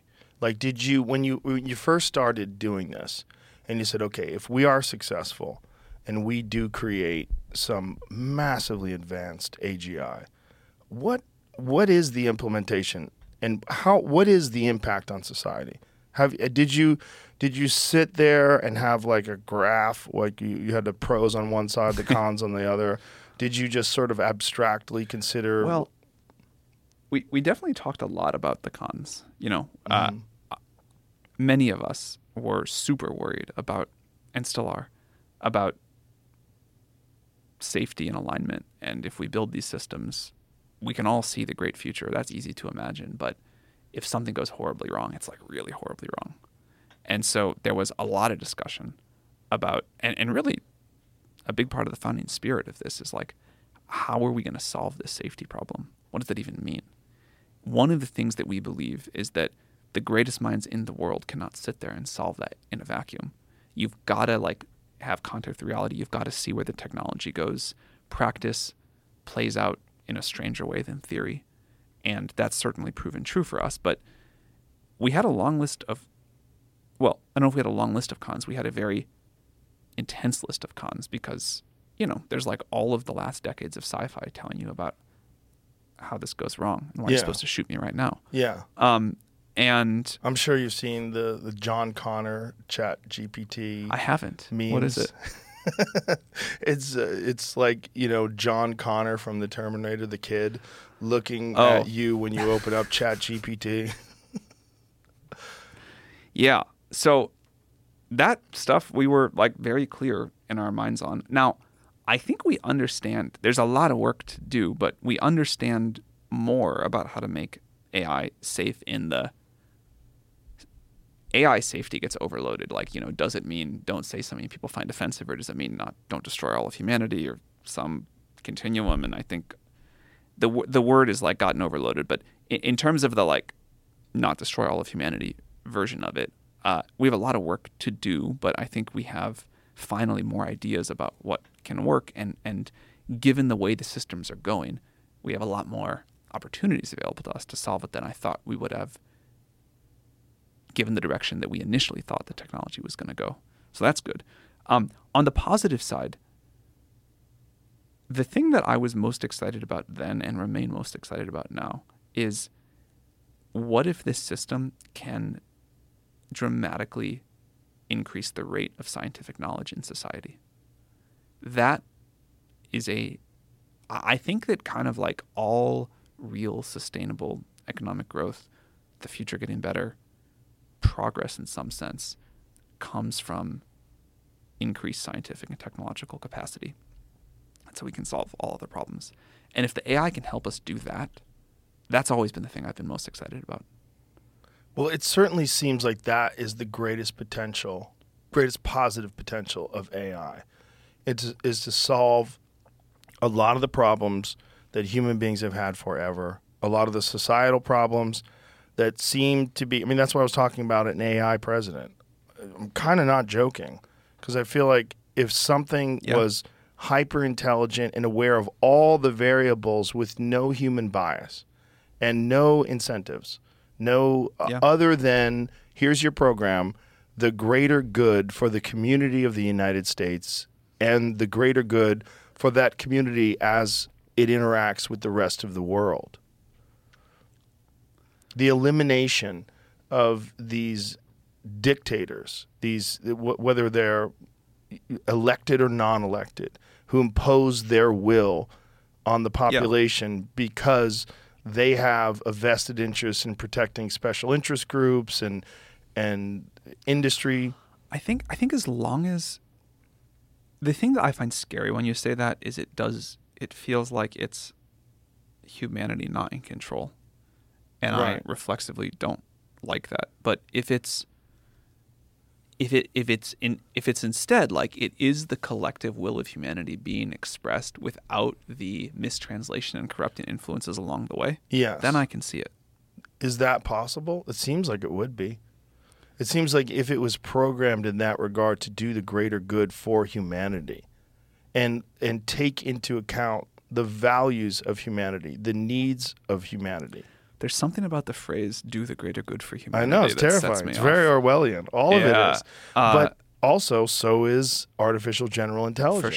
For sure. Open the door, I Hal. wish I had worked on something that was less morally fraught. But do you? Because it's No, really no. exciting. I mean, I cannot imagine a cooler thing to work on. I feel unbelievably. I feel like the luckiest person on earth. That's but awesome. It is not. It's not on easy mode. Let's say that. Oh, This is yeah. not life on easy mode. No. I mean, you are at the forefront of one of the most spectacular changes in human history. And I would say more spectacular than the implementation of the internet. I think the implementation of the internet was the first baby steps of this, and that artificial general intelligence is Yeah. it is the internet on steroids. It's the internet in hyperspace. What I would say is it's the next step, and there will be more steps after. But it's Yes. our most exciting step yet. Yeah. My wonder is, what are those next steps after? Isn't And that so exciting to think about? It's very exciting. I think we're the last people. I really do. I think we're the last of the biological people with all the biological problems. I think there's And do you feel excited about that? I just think that's just what it is. You're just fine with it. It is what it is, I mean, I don't think you can control it at this point, other than some massive natural disaster that resets us back to the Stone Age, which is also something we should be very concerned with, because it seems like that happens a lot, and we're not aware of it because the timeline of a human body is so small. The timeline of the human existence as a person is 100 years if you're lucky, but yet the timeline of the Earth is billions of years, and if you look at how many times life on Earth has been reset by comets slamming into the Earth and just completely eliminating all technological advancement. It seems like it's happened multiple times in recorded history. I always think we don't think about that quite enough. We talked about the simulation hypothesis earlier. It's had this big resurgence in the tech industry recently. One of the new takes on it as we get closer to AGI is that, if ancestors were simulating us, the time they'd want to simulate again and again is right up to the lead up to the creation of AGI. Yeah. So it seems very crazy we're living through this time, but it's not a coincidence at all. This is the time that is after we had enough cell phones out in the world, like recording tons of video to train the video model of the world that's all being like jacked into us now via brain implants or whatever. And before everything goes really crazy with AGI. And it's also this interesting time to simulate, like, can we get through? Does the asteroid come right before we get there for dramatic tension? Like, do we figure out how to make this safe? Do we figure out how to societally agree on it? So that's led to like a lot more people believing in it than before, I think. Yeah, for sure. And again, I think this is just where it's going. I mean, I don't know if that's a good thing or a bad thing. It's just a thing. But it's certainly better to live now. I would not want to live in the 1800s and be in a covered wagon trying to make my way across the country. Yeah, we got the most exciting time in history yet. It's the best. It's the best, but it's also has the most problems, the most social problems, the most awareness of social, environmental, infrastructure, the issues we get that have. We get to go solve them. Yeah. And I intuitively, I think I feel something somewhat different than you, which is I think humans in something close to this form are going to be around for a lot longer than, I don't think we're the last humans. How long do you think we have? Like longer than a time frame I can reason about. Really? Now, there may be I could totally imagine a world where some people decide to merge and go off exploring the universe with AI, and there's a big universe out there. But can I really imagine a world where, short of a natural disaster, there are not humans pretty similar to humans from today on Earth doing human-like things, and the sort of spirit of humanity merged into these other things that are out there doing their thing in the universe? It's very hard for me to actually see that happening. And maybe that means I'm going to turn out to be a dinosaur and Luddite and horribly wrong in this prediction. But I would say I feel it more over time as we make progress with AI, not less. Yeah, I don't feel that at all. I feel like we're done. in like a few years. No, a few decades. Maybe a generation or two. It'll probably be a gradual change, like wearing of clothes. I don't think everybody wore clothes when they invented clothes. I think it probably took a while.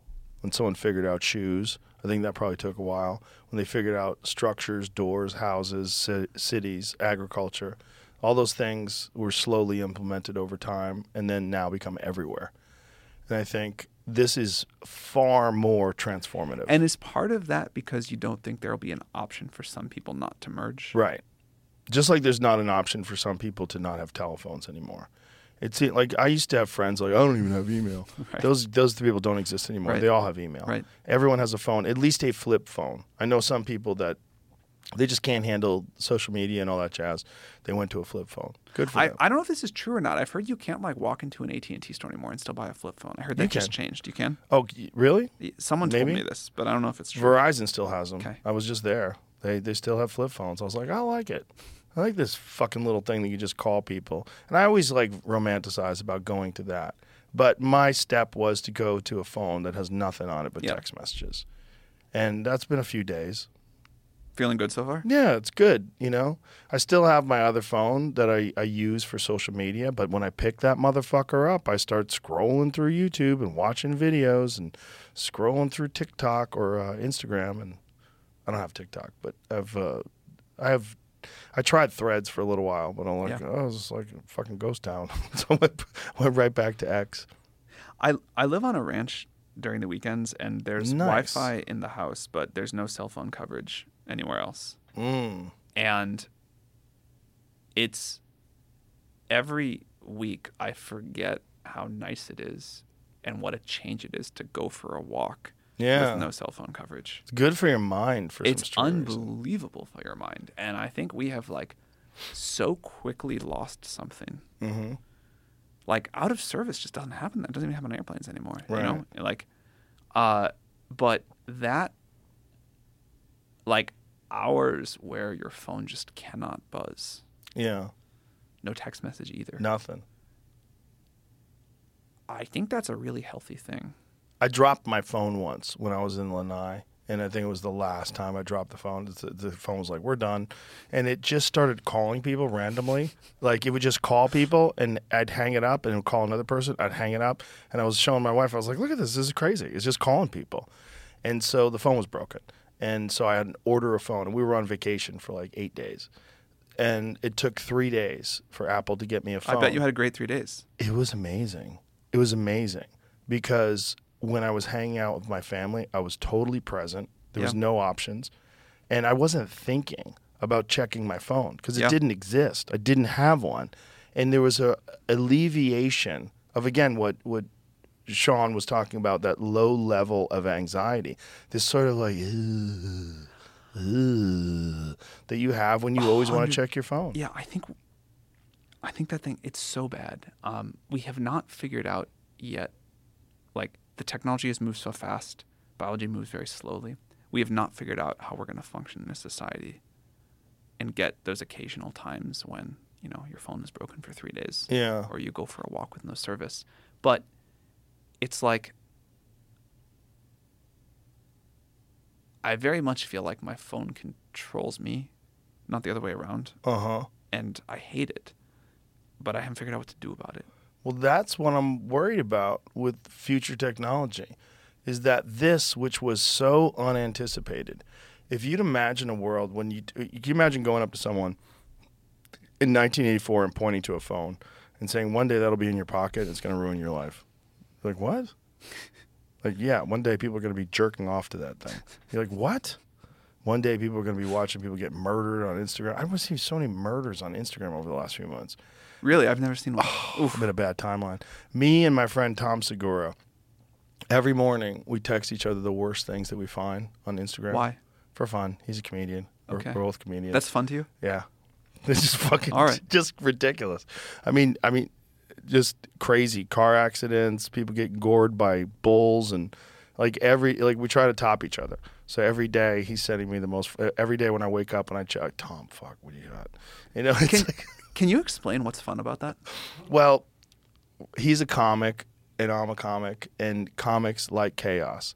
We We like ridiculous, outrageous shit that is just so far beyond the norm of what you experience in a regular day. Got it. And also the understanding of the wide spectrum of human behavior. If you're a nice person and you surround yourself with nice people, you very rarely see someone get shot. You very rarely see people get stabbed for no reason randomly on the street. But on Instagram, you see that every day. And there's something about that where it just reminds you, oh, we're crazy. Like the human species, like there's a certain percentage of us that are just off the rails and just out there just causing chaos and jumping dirt bikes and landing on your neck and like all that stuff is out there. Even to hear that makes me like physically like I know that happens, of course. Mm-hmm. And I know like not looking at it doesn't make it not happen. Right. But it makes me so uncomfortable and unhappy to watch. Oh yeah, it makes me uncomfortable too. But yeah, we do it to each other every day. And it's not good. It's definitely not good, but it's also, I'm not going to stop. It's fun.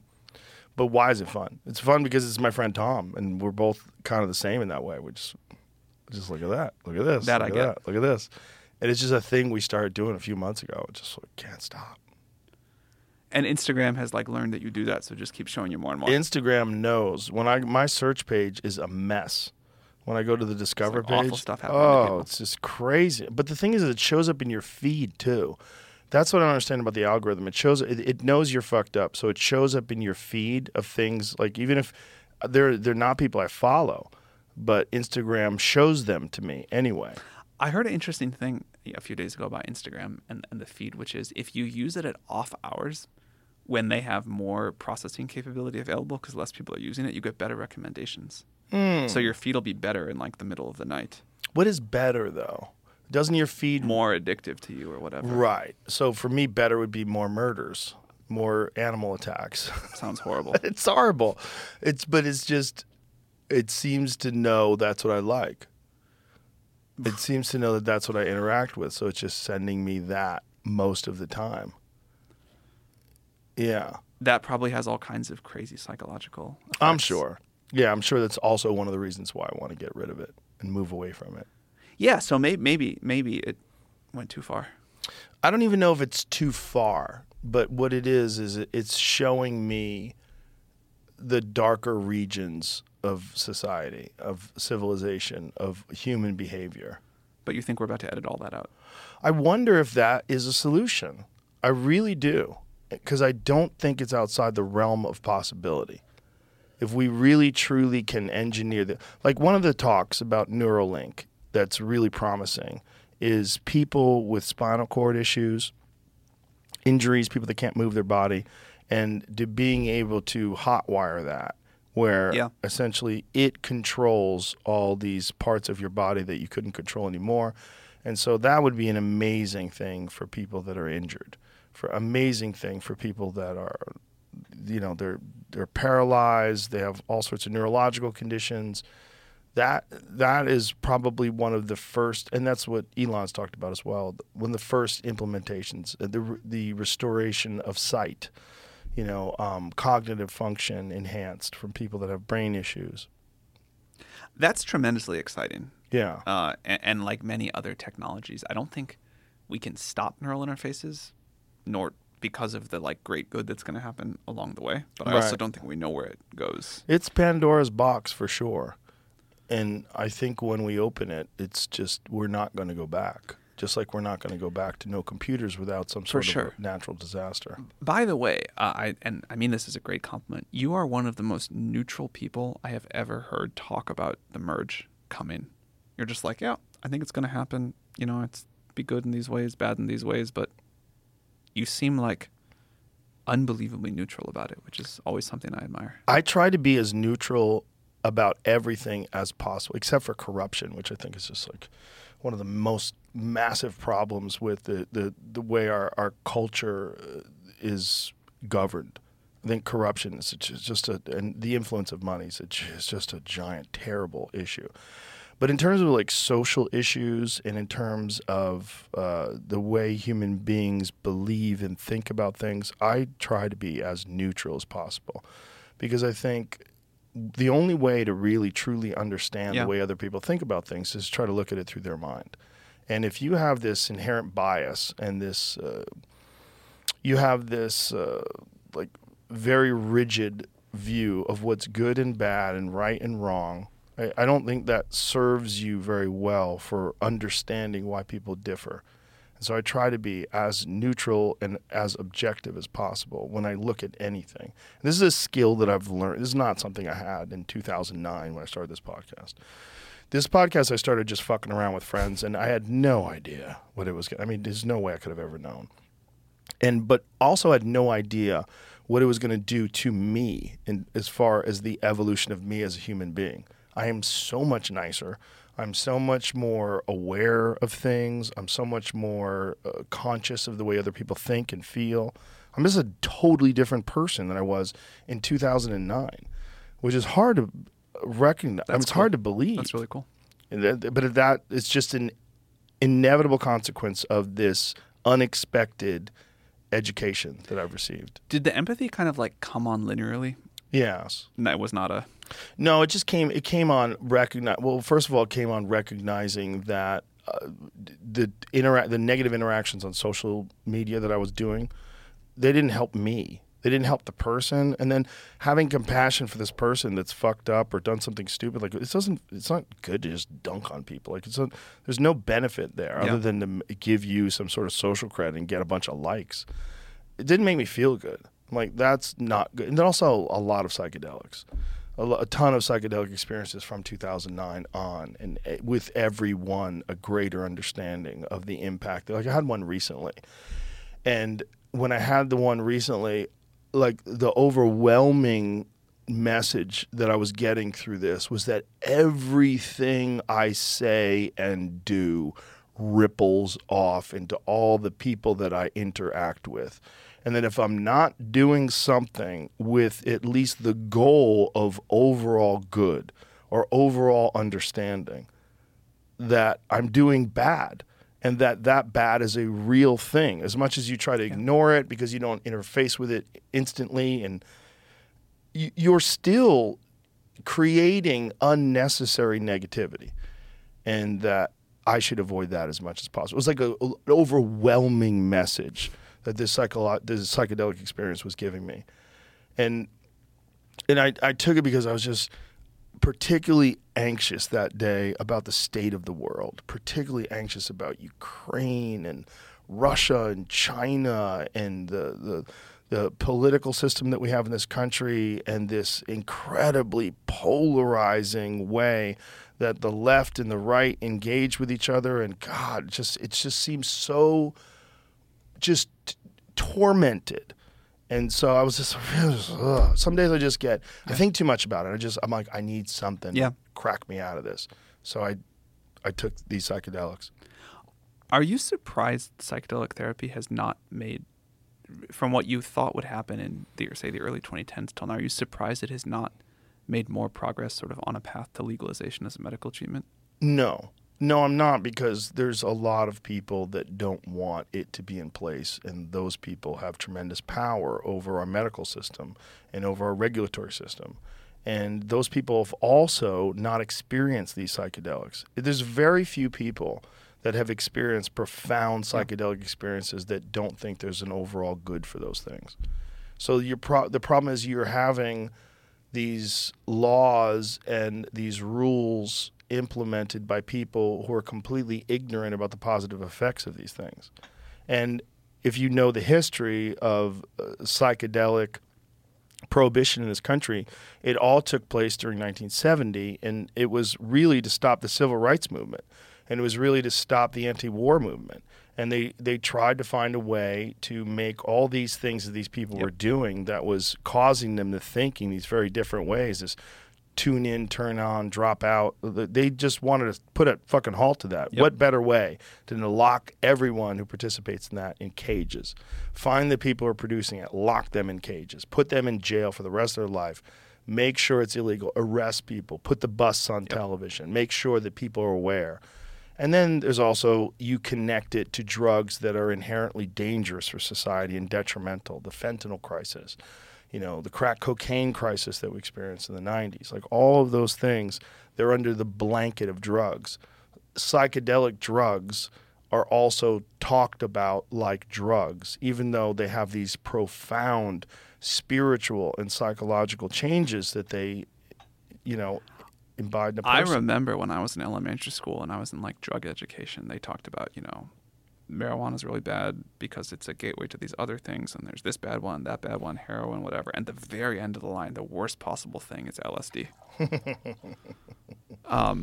Did you take LSD and go, oh, they're lying? Psychedelic therapy was definitely one of the most important things in my life, and I assumed, given how powerful it was for me, I struggled with all kinds of anxiety and other negative things, and to watch all of that go away in that.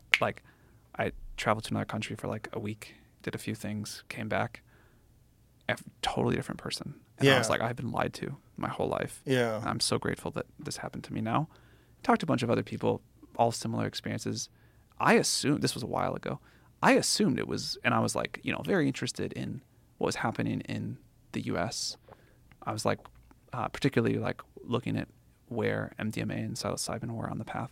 And I was like, all right, this is going to get through. This is going to change the mental health of a lot of people in a really positive way.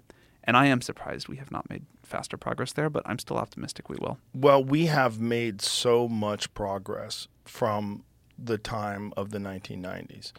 In the 1990s, you never heard about psychedelic retreats. You never heard about people taking these vacations. You never heard about people getting together in groups and doing these things and coming back with these profound experiences that they relayed to other people, and literally seeing people change, seeing who they are change, seeing people become less selfish, less toxic, less mean, and more empathetic and more understanding. Totally. Yeah, I can only talk about it from a personal experience. It's been a radical change in my life, as well as, again, having all these conversations with different people. I feel so fortunate to be able to do this, that I've had so many different conversations with so many different people that think so differently, and so many exceptional people that have accomplished so many incredible things. And you get to sort of understand the way their mind works and the way they see the world, the way they interface with things. It's awesome. It's pretty fucking cool. And that is one of the cooler things about being a human, that you can find a way to mitigate all the negative aspects of the monkey body. And that there are tools that are in place. But unfortunately, in this very prohibitive society, this society of prohibition, we're denied those. And we're denied ones that have never killed anybody, which is really bizarre when OxyContin can still be prescribed. What's the deal with why we can't make, if we leave why we can't get these medicines that have transformed people's lives more available? What's the deal with why we can't stop the opioid crisis? Or fentanyl seems like just an unbelievable crisis for San Francisco. You remember when the beginning of the conversation when you said that AI will do a lot of good, overall good, but also not no harm. If we legalize drugs, all drugs, that would do the same thing. Would you advocate to legalize all drugs? It's a very complicated question, because I think you're going to have a lot of addicts that wouldn't be addicts. You're going to have a lot of people's lives destroyed because it's legal. There's a lot of people that may not be psychologically capable of handling things. Maybe they already have, that's the thing about psychedelics. They do not ever recommend them for people that have a slippery grasp on reality as it is. For sure. People that are struggling, people that are already on a bunch of medications that allow them to just keep a steady state of existence in the normal world. If you just fucking bombard them with psilocybin, who knows what kind of an effect that's going to have and whether or not they're psychologically too fragile to recover from that. I mean, there's many, many stories of people taking too much acid and never coming back. Yeah. Yeah, these are powerful doesn't seem to begin to cover it. Right. Yeah. But there's also, what is it about humans that are constantly looking to perturb their normal state of consciousness? Constantly, whether it's we're both drinking coffee, People smoke cigarettes. They take Adderall. They do all sorts of different things to change and enhance their normal state of consciousness. It seems like whether it's meditation or yoga, they're always doing something to try to get out of their own way, or get in their own way, or distract themselves from the pain of existence. And it seems like a normal part of humans. And even monkeys, like vervet monkeys, get addicted to alcohol. They get addicted to fermented fruits and alcohol, and they become drunks and alcoholics. What do you think is the deep lesson there? Well, we're not happy. Exactly. And then some things can make you happy, sort of. For like a couple of drinks makes you so happy for a little bit until you're an alcoholic, until you destroy your liver, until you crash your car, until you're involved in some sort of a violent encounter that you would never be involved with if you weren't drunk. I love caffeine, which clearly is a drug. Alcohol, but I often am like, this is like, this is like dulling me, and I wish I hadn't had this drink. Mm-hmm. And then other stuff, I mostly would choose to avoid. But that's because you're smart. And you're probably aware of the pros and cons, and you're also probably aware of how it affects you and what's doing good for you and what is detrimental to you. But that's a decision that you can make as an informed human being that you're not allowed to make if everything's illegal. Right. Yeah. Right. And also, when things are illegal, criminals sell those things because you're not tampering the desire by making it illegal. You're just making access to it much more complicated. What I was going to say is if fentanyl's really great, I don't want to know. Apparently it is. Apparently it is. Yeah. Peter Berg was on the podcast, and he produced that Painkiller documentary for Netflix about the docudrama about the Sackler family. It's an amazing piece. But he said that he took OxyContin once recreationally. And he was like, oh, my God, it's amazing. He's like, keep this away from me. It feels so good. Yeah. And that's part of the problem is that, it will wreck your life. Yeah, it will capture you. But it's just so unbelievable. But the feeling, how did Lenny Bruce describe it? I think he described heroin as getting a warm hug from God. I think the feeling that it gives you is probably pretty spectacular. I don't know if legalizing that is going to solve the problems. But I do know that another problem that we're not paying attention to is the rise of the cartels and the fact that right across our border where you can walk, there are these enormous, enormous organizations that make who knows how much money, untold, uncalculable amounts of money, selling drugs and bring them into this country. And one of the things they do is they put fentanyl in everything to make things stronger. And they do it for street Xanax. There's people that have overdosed thinking they're getting Xanax and they fucking die from fentanyl. Yeah, they do it with cocaine, of course. They do it with everything. There's so many things that have fentanyl in them, and they're cut with fentanyl because fentanyl is cheap and insanely potent. And that wouldn't be a problem if things were legal.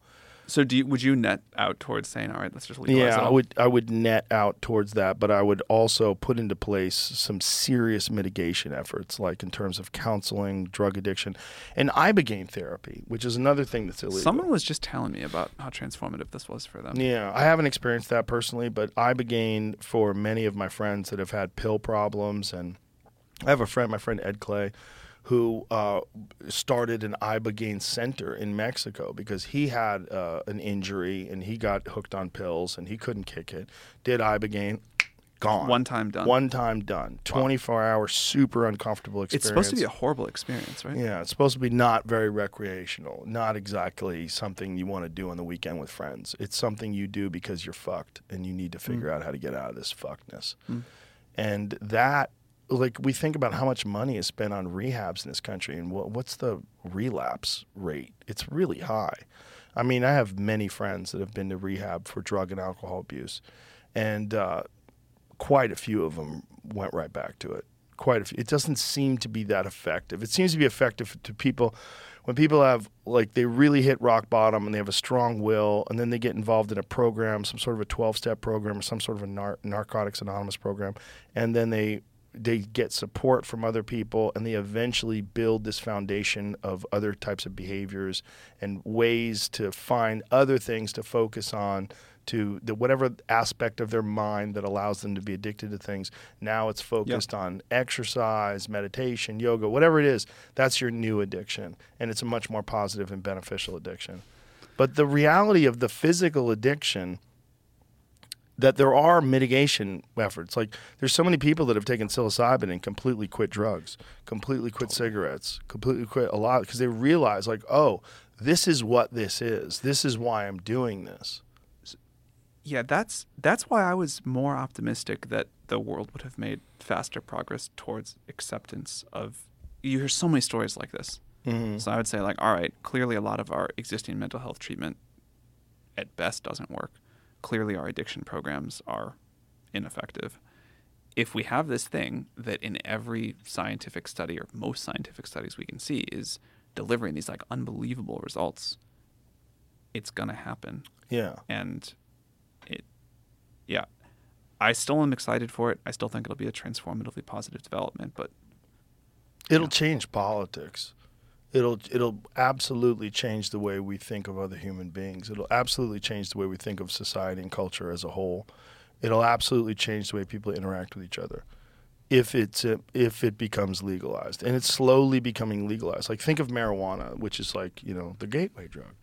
Marijuana is now legal recreationally in how many states? 23. And then medically in many more. And, it's really easy to get a license medically. In California, I got one in 1996. You used to be able to just go somewhere and go, I got a headache. That's it. Yeah, I get headaches. I'm in pain a lot. I do a lot of martial arts. I'm always injured. I need some medication. I don't like taking pain pills. Bam. You got a legal prescription for weed. I used to have to go to Inglewood to get it. I used to have to go to the hood, to the Inglewood Wellness Center. And I was like, this is crazy. Like, marijuana is now kind of sort of legal. Yeah. And then in 2016, it became legal in California, recreationally. And it just changed everything. I had all these people that were like right-wing people that were taking edibles to sleep. I'm like, this is because now that it's legal, they thought about it in a different way. And I think that drug, which is a fairly mild psychedelic, also has enhancing effects. It makes people more compassionate. It makes people more kind and friendly. It's sort of the opposite of a drug that enhances violence. It doesn't enhance violence at all. It does like alcohol does that. Cocaine does that. To say a thing that'll make me very unpopular, I hate marijuana. It does not sit well with me at all. What does it do to you that you don't like? It makes me tired and slow for a long time after it. Well, I think also there's biological variabilities, right? Like, some people, like my wife, she does not do well with alcohol. She can get drunk off one drink, but it's biological. Yeah. Like, she got some sort of a genetic I forget what it's called, something about bilirubin, like something that her body just doesn't process alcohol very well. So she's a cheap date. Oh, all I meant is that genetically I got whatever the mutation is that makes it an unpleasant experience. Yeah, but what I was saying is, for me, that's the opposite. Alcohol doesn't bother me at all. Like, I could drink 3-4 drinks and I'm sober in 20 minutes. And my body my liver just like a blast furnace, just goes right through it. I can sober up real quick. But I also don't need it. Like, I'm doing Sober October for the whole month. I don't Feels drink. good? Yeah, did shows last night. Great, no problems. Not having alcohol doesn't seem to bother me at all. But I do like it. I do like a glass of wine. It's a nice thing at the end of the day. I like it. Speaking of that and psychedelics in general, I many cultures have had a place for some sort of psychedelic time in someone's life or rite of passage. But as far as I can tell, most of them are there's some sort of ritual about it. And I do worry that, and I think these things are so powerful that I worry about them just being like kind of used all over the place all the time. Yeah. And I hope that we as a society, because I think this is not going to happen even if it's slow, find a way to treat this with the respect that it needs. We'll see how that goes. Agreed. Yeah. I think setting is very important. And thinking about what you're doing before you're doing it and why you're doing it. Like I was saying the other night when I had this psychedelic experience, I was just like, God, sometimes I just think too much about the world and that it's so fucked. And you have kids, and you wonder like, what kind of a world are they going to grow up in, and what is. And it was just one of those days where I was just like, God, there's so much anger and there's so much this and that, and then it's just, it took it away from me. The rest of the day, like that night, I was so friendly and so happy, and I just wanted to hug everybody. I just really, I got it. I go, oh my God, that is not thinking about it wrong. Do you think the anger in the world is way higher than it used to be? Or it's like all these dynamics from social media we were talking about I think the earlier? dynamics in social media have certainly exacerbated anger in some people. But I think anger in the world is just a part of frustration, inequality, problems that are so clear but are not solved, and all the issues that people have. I mean, it's not a coincidence that a lot of the mass violence that you're seeing in this country, mass looting and all these different things, are being done by poor people. Do you think AGI will be an equalizing force for the world or further inequality? I think it depends on how it's implemented. My concern is, again, what we were talking about before with some sort of a neural interface, that it will increase your ability to be productive to a point where you can control resources so much more than anyone else. And you will be able to advance your economic portfolio and your influence on the world through that, your amount of power that you can acquire. It will, before the other people can get involved, because I would imagine financially it'll be like cell phones. In the beginning, you remember when the movie Wall Street, when he had that big brick cell phone? It's like, look at him. He's out there on the beach with a phone. That was crazy. No one had one of those things back then. And they were so rare. I got one in 1994 when I first moved to California, and I thought I was living in the fucking Giant future. thing. No, it was a Motorola StarTAC. That was a cool phone. I actually had one in my car in 1988. I was one of the first people to get a cell phone. I got one in my car, and it was great because my friend Bill Blumenreich, who runs the Comedy Connection, he would call me because he knew he could get a hold of me. Like if someone got sick or fell out, I could get a gig because he could call me. So I was in my car. He's like, Joe, what are you doing? Do you have a spot tonight? And I'm like, no, I'm open. He's like, fantastic. And so he'd give me gigs. So I got a bunch of gigs through this phone where it kind of paid itself. But I got it just because it was cool. Like I could drive down the street and call people. Dude, I'm driving and I'm calling you. Like it was nuts to be able to drive. And I had a little antenna, a little squirrely With a little pigtail antenna on my car, on the roof of the car. But now everyone has one. You know, you can go to a third world country and, you know, people in small villages have phones. It's super common. It's everywhere. Essentially, more people have phones than don't have phones. There's more phones than there are human beings, which is pretty fucking wild. And I think that initial cost problem, it's going to be prohibitively expensive initially. And the problem is the wealthy people are going to be able to do that. Yeah. And then the real crazy ones that wind up getting the holes drilled in their head. And if that stuff is effective, maybe it's not maybe there's problems with generation 1, but generation 2 is better. There's going to be a time where you have to enter into the game. There's going to be a time where you have to sell your stocks. Like, you know, don't wait too long. Hang on there. Go. And once that happens, my concern is that the people that have that will have such a massive advantage over everyone else that the gap between the haves and have-nots will be even further, and it'll be more polarized. This is something I've changed my mind on.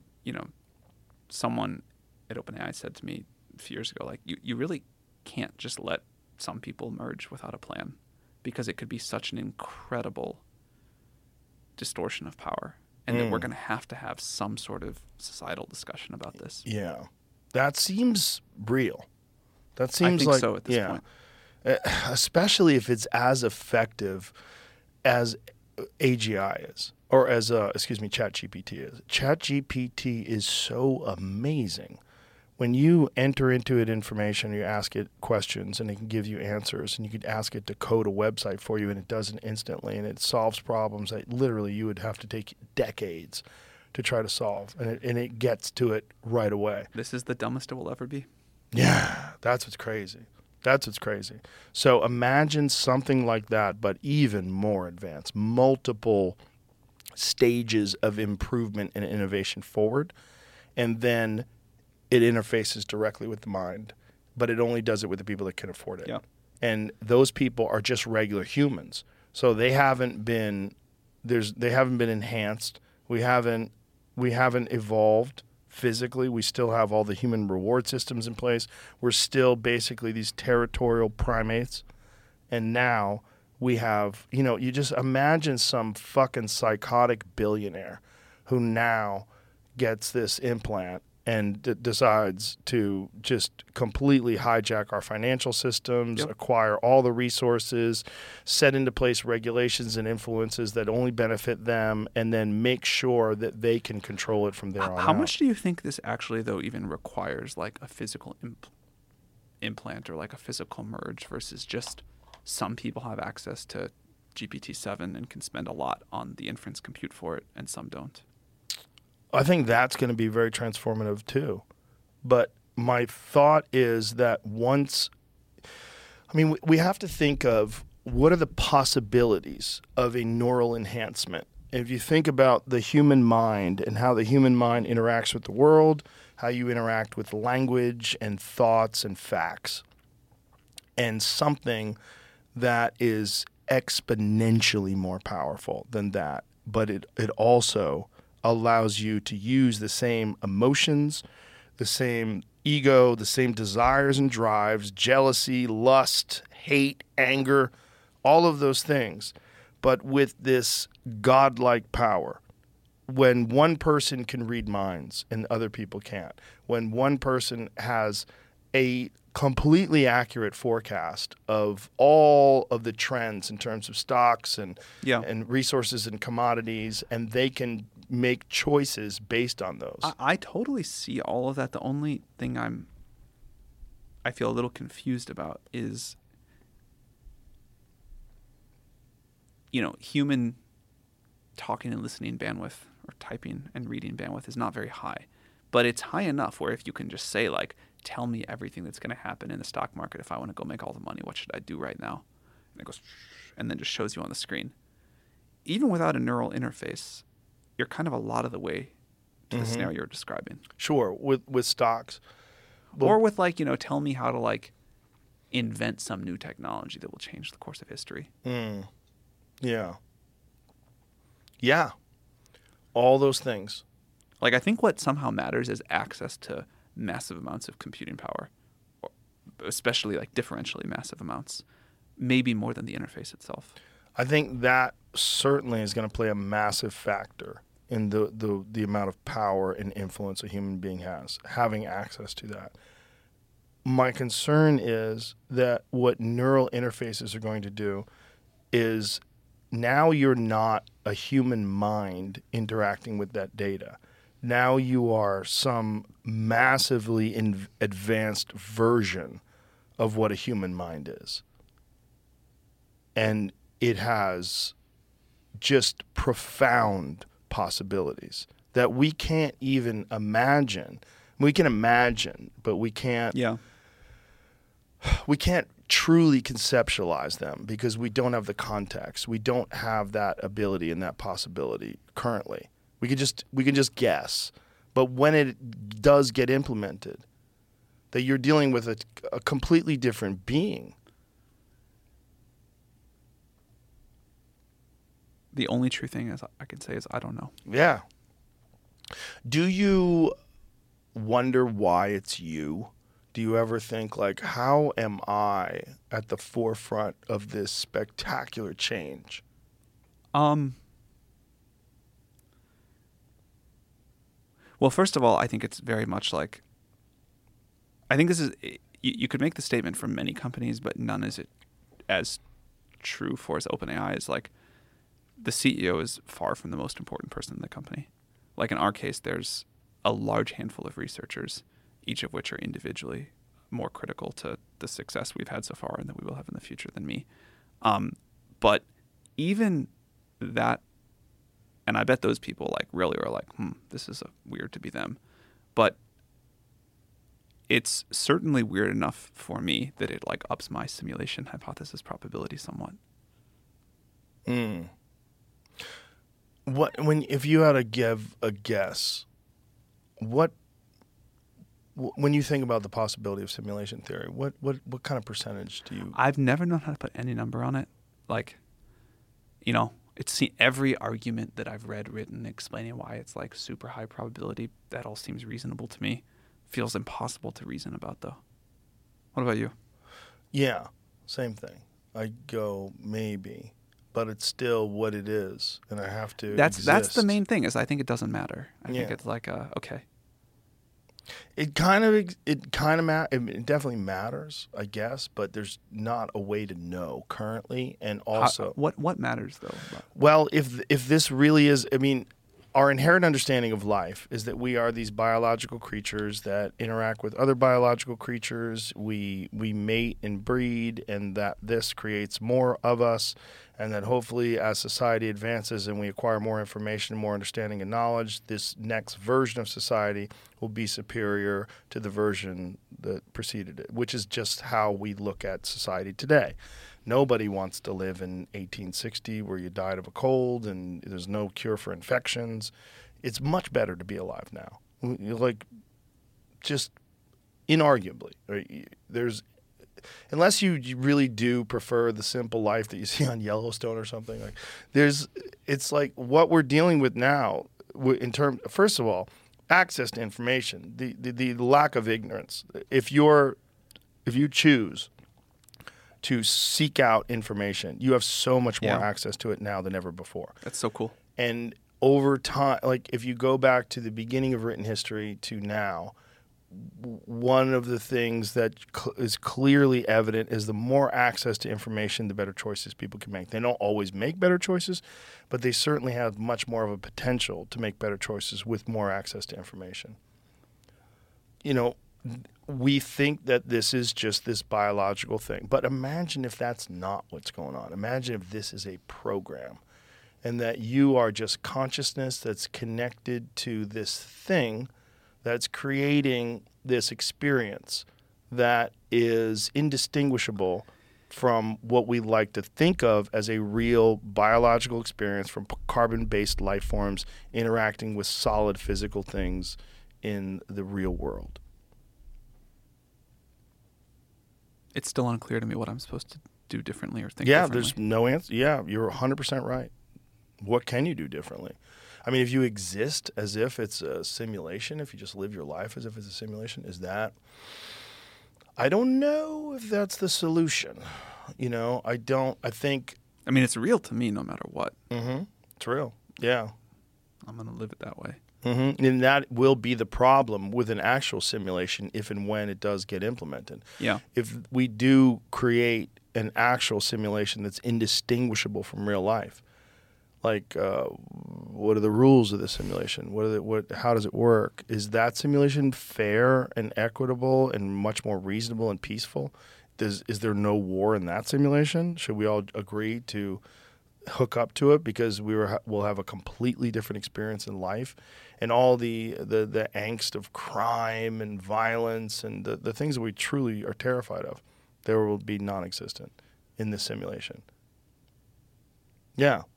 I mean, if we keep going, it seems like if you just extrapolate from where VR is now. Did you see the podcast that Lex Friedman did with Mark Zuckerberg? I saw some clips, but I haven't got to watch the whole thing. Bizarre, right? So they're essentially using like very realistic physical avatars in the metaverse. Like that's step one. That's Pong. Maybe that's step 3. Yeah. Maybe it's a little beyond Pong at that point. Yeah, maybe it's Atari. Yeah. Maybe you're playing Space Invaders now. But whatever it is, it's on the path to this thing that will be indistinguishable. That seems inevitable. Those two things seem inevitable to me. The inevitable thing to me is that we will create a life form that is an artificial, intelligent life form that's far more advanced than us, and once it becomes sentient, it will be able to create a far better version of itself. And then as it has better versions of itself, it will keep going, and if it keeps going, it will reach godlike capabilities. The complete understanding of every aspect of the universe and the structure of it itself, how to manipulate it, how to travel through it, how to communicate. And that, if we keep going, if we survive 100 years, 1,000 years, 10,000 years, and we're still on this same technological exponential increasing in capability path, that's God. We become something like a God. And that might be what we do. That might be what intelligent, curious, innovative life actually does. It creates something that creates the very universe that we live in. Like creates the next simulation and then... Yeah, I mean, maybe that's the birth of the universe itself, is creativity and intelligence, and that it all comes from that. I used to have this joke about the Big Bang. Like, what if the Big Bang is just a natural thing? Like, humans get so advanced that they create a Big Bang machine, and then, we're so autistic and riddled with Adderall that we have no concept or worry of the consequences, and someone's like, I'll fucking press it. And they press it and boom, and we start from scratch every 14 billion years. And that's what a Big Bang is. I mean, I don't know where it goes, but I do know that if you looked at the human race from afar, if you were an alien life form, completely detached from any understanding of our culture, any understanding of our biological imperatives, and you just looked at, like, what is this one dominant species doing on this planet? It makes better things. That's what it does. I agree. It goes to war. It steals. It does a bunch of things that it shouldn't do. It pollutes. It does all these things that are terrible. But it also consistently and constantly creates better things, whether it's better weapons, going from the catapult to the rifle to the cannonballs to the rocket ships to the hypersonic missiles to nuclear bombs. It creates better and better and better things. That's the number one thing it does. And it's never happy with what it has. And you add that to consumerism, which is baked into us, and this desire, this constant desire for newer, better things. Well, that fuels that innovation because that gives it the resources that it needs to consistently innovate and constantly create newer and better things. Well, if I was an alien life form, I was like, oh, what is it doing? It's trying to create better things. Well, what is the forefront of it? Technology. Technology is the most transformative, the most spectacular, the most interesting thing that we create. And the most alien thing, the fact that we just are so comfortable that you can FaceTime with someone in New Zealand, like instantly. We can get used to anything pretty quickly, anything, and take it for granted almost. Mm-hmm. Yeah, and well, if you were an alien life form and you were looking at us, you're like, well, what is it doing? Oh, it keeps making better things. It's going to keep making better things. Well, if it keeps making better things, it's going to make a better version of a thinking thing, and it's doing that right now. And you're a part of that. It's going to make a better version of a thinking thing. Well, that better version of a thinking thing, it's basically now in the amoeba stage. It's in the small multicellular life form stage. Well, what if that version becomes a fucking Oppenheimer? What if that version if it scales up so far that it becomes so hyper intelligent that it is completely alien to any other intelligent life form that has ever existed here before? And it constantly does the same thing, makes better and better versions of it. Well, where does that go? It goes to a God. It goes to something like a God. And maybe God is a real thing, but maybe it's a real consequence of this process that human beings have of consistently, constantly innovating and constantly having this desire to push this envelope of creativity and of technological power. I guess it comes down to maybe a definitional disagreement about what you mean by it becomes a God. Like, I can totally... I think it becomes something much, like, unbelievably much smarter and more capable than we are. And what does that thing become if that keeps going? And maybe the way you mean it as a godlike force is that thing can then go simulate in a universe. Yes. Okay. That I can resonate with. Yeah. I think whatever we create will still be subject to the laws of physics in this universe. Right. Yeah, maybe that is the overlying fabric that God exists in. The God word is a fucked up word because it's just been so co-opted.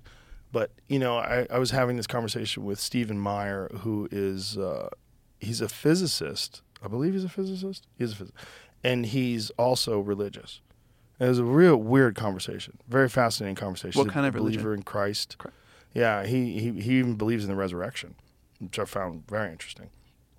But, you know, it's interesting communicating with him because he has these little pre-designed speeches that he's encountered all these questions so many times that he has these very well worded, very articulate responses to these things that I sense are like bits. You know, like when I'm talking to a comic, and like a comic, like they go, "Oh, I got this bit on train travel," and they tell you the bit. Like that's what it's like. He has bits on why he believes in Jesus and why he believes, and very, very intelligent guy. But I propose the question: when we're thinking about God, what if instead of God created the universe, what if the universe is God? And the creative force of all life and of everything is the universe itself. Instead of thinking that there's this thing that created us. This is like close to a lot of the Eastern religions. I think this is an easier thing to wrap my mind around than any other religions for me. And that is when I do psychedelics, I get that feeling. I get that feeling like there's this insane soup of like innovation and connectivity that exists all around us, but our minds are so primal. We're this fucking thing, you know. This is what we used to be, and that. What is that? It's There's a guy named Shane Against the Machine who's this artist who created this. It's a chimpanzee skull that he made out of Zildjian symbols. So you see it's got a little Zildjian logo. He left that on the back, and he just made this dope art piece. Cool. It's just cool. But I wonder if our limitations are that we are an advanced version of primates. We still have all these things that we talk about: jealousy, envy, anxiety, lust, anger, fear, violence, all these things that are detrimental but were important for us to survive and get to this point. And that as time goes on, we will figure out a way to engineer those out. And that as intelligent life becomes more intelligent and we create a version of intelligent life that's far more intelligent than what we are, or far more capable of what we are. If that keeps going, if it just keeps going, I mean, ChatGPT, imagine if you go to ChatGPT and go back to Socrates and show him that, explain to him that, and show him a phone and, you know, and put it on a phone and have access to it. He'd be like, what have you done? Like, what is this? Like, this. I bet he'd be much more impressed with the phone than ChatGPT. I think he would be impressed with the phone's abilities to communicate for sure, but then the access to information would be so profound.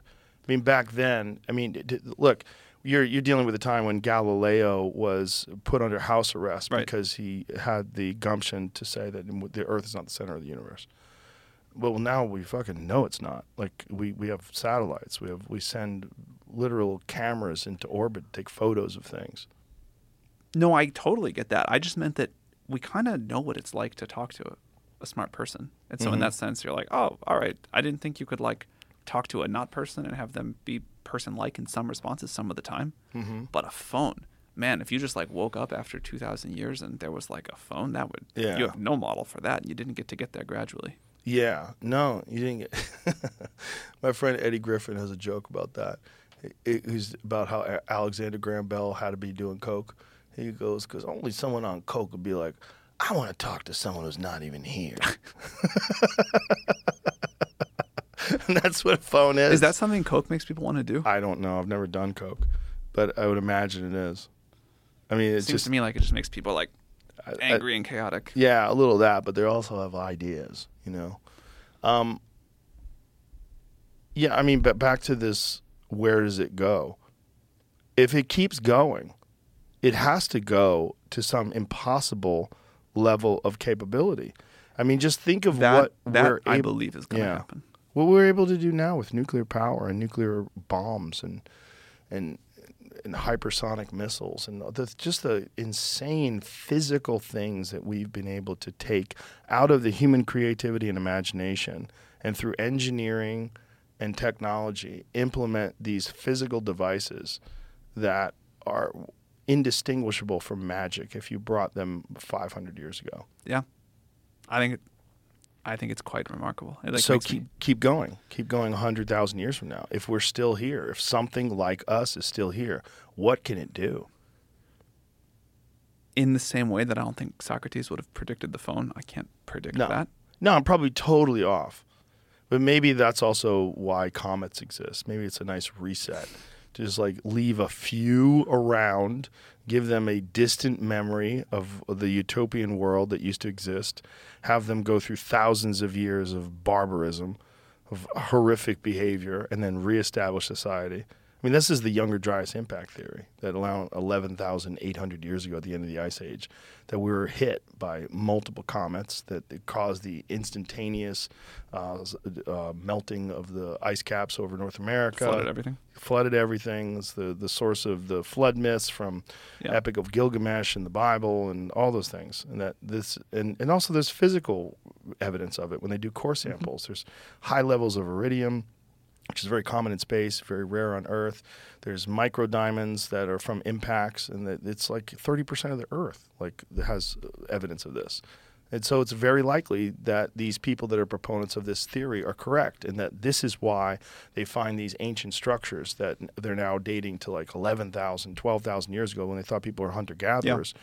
And they go, okay, maybe our timeline is really off, and maybe this physical evidence I've of been impacts. watching that with interest. Yeah. Randall Carlson is the greatest guy to pay attention to when it comes to that. Okay. Yeah. He's kind of dedicated his whole life to it, which, by the way, happened because of a psychedelic experience.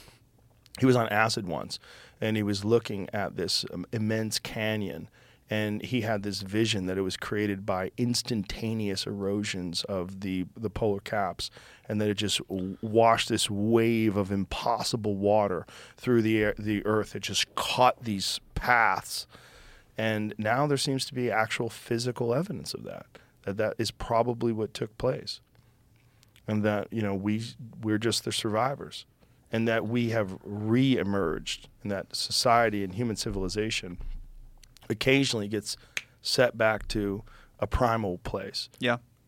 Who knows? If you're right that what happens here is we kind of edit out all of the impulses in ourselves that we don't like, and we get to that world seems kind of boring, so maybe that's when we have to make a new simulation to watch people think they're going through some drama or something. Or maybe it's just we get to this point where we have this power, but the haves and the have-nots, the divide is too great, and that people did get a hold of this technology and use it to oppress people who didn't have it, and that we didn't mitigate the human biological problems, the reward systems that we have. That I got to have more and you got to have less. Yes, this sort of natural inclination that we have for competition.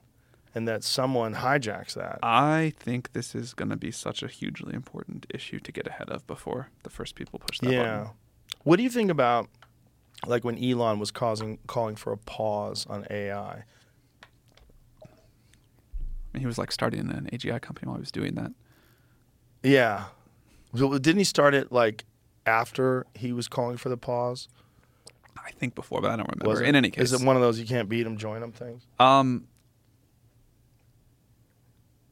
I think the instinct of saying, like, we've really got to figure out how to make this safe and good and, like, widely good is really important. But I think calling for a pause is, like, naive at best. I kind of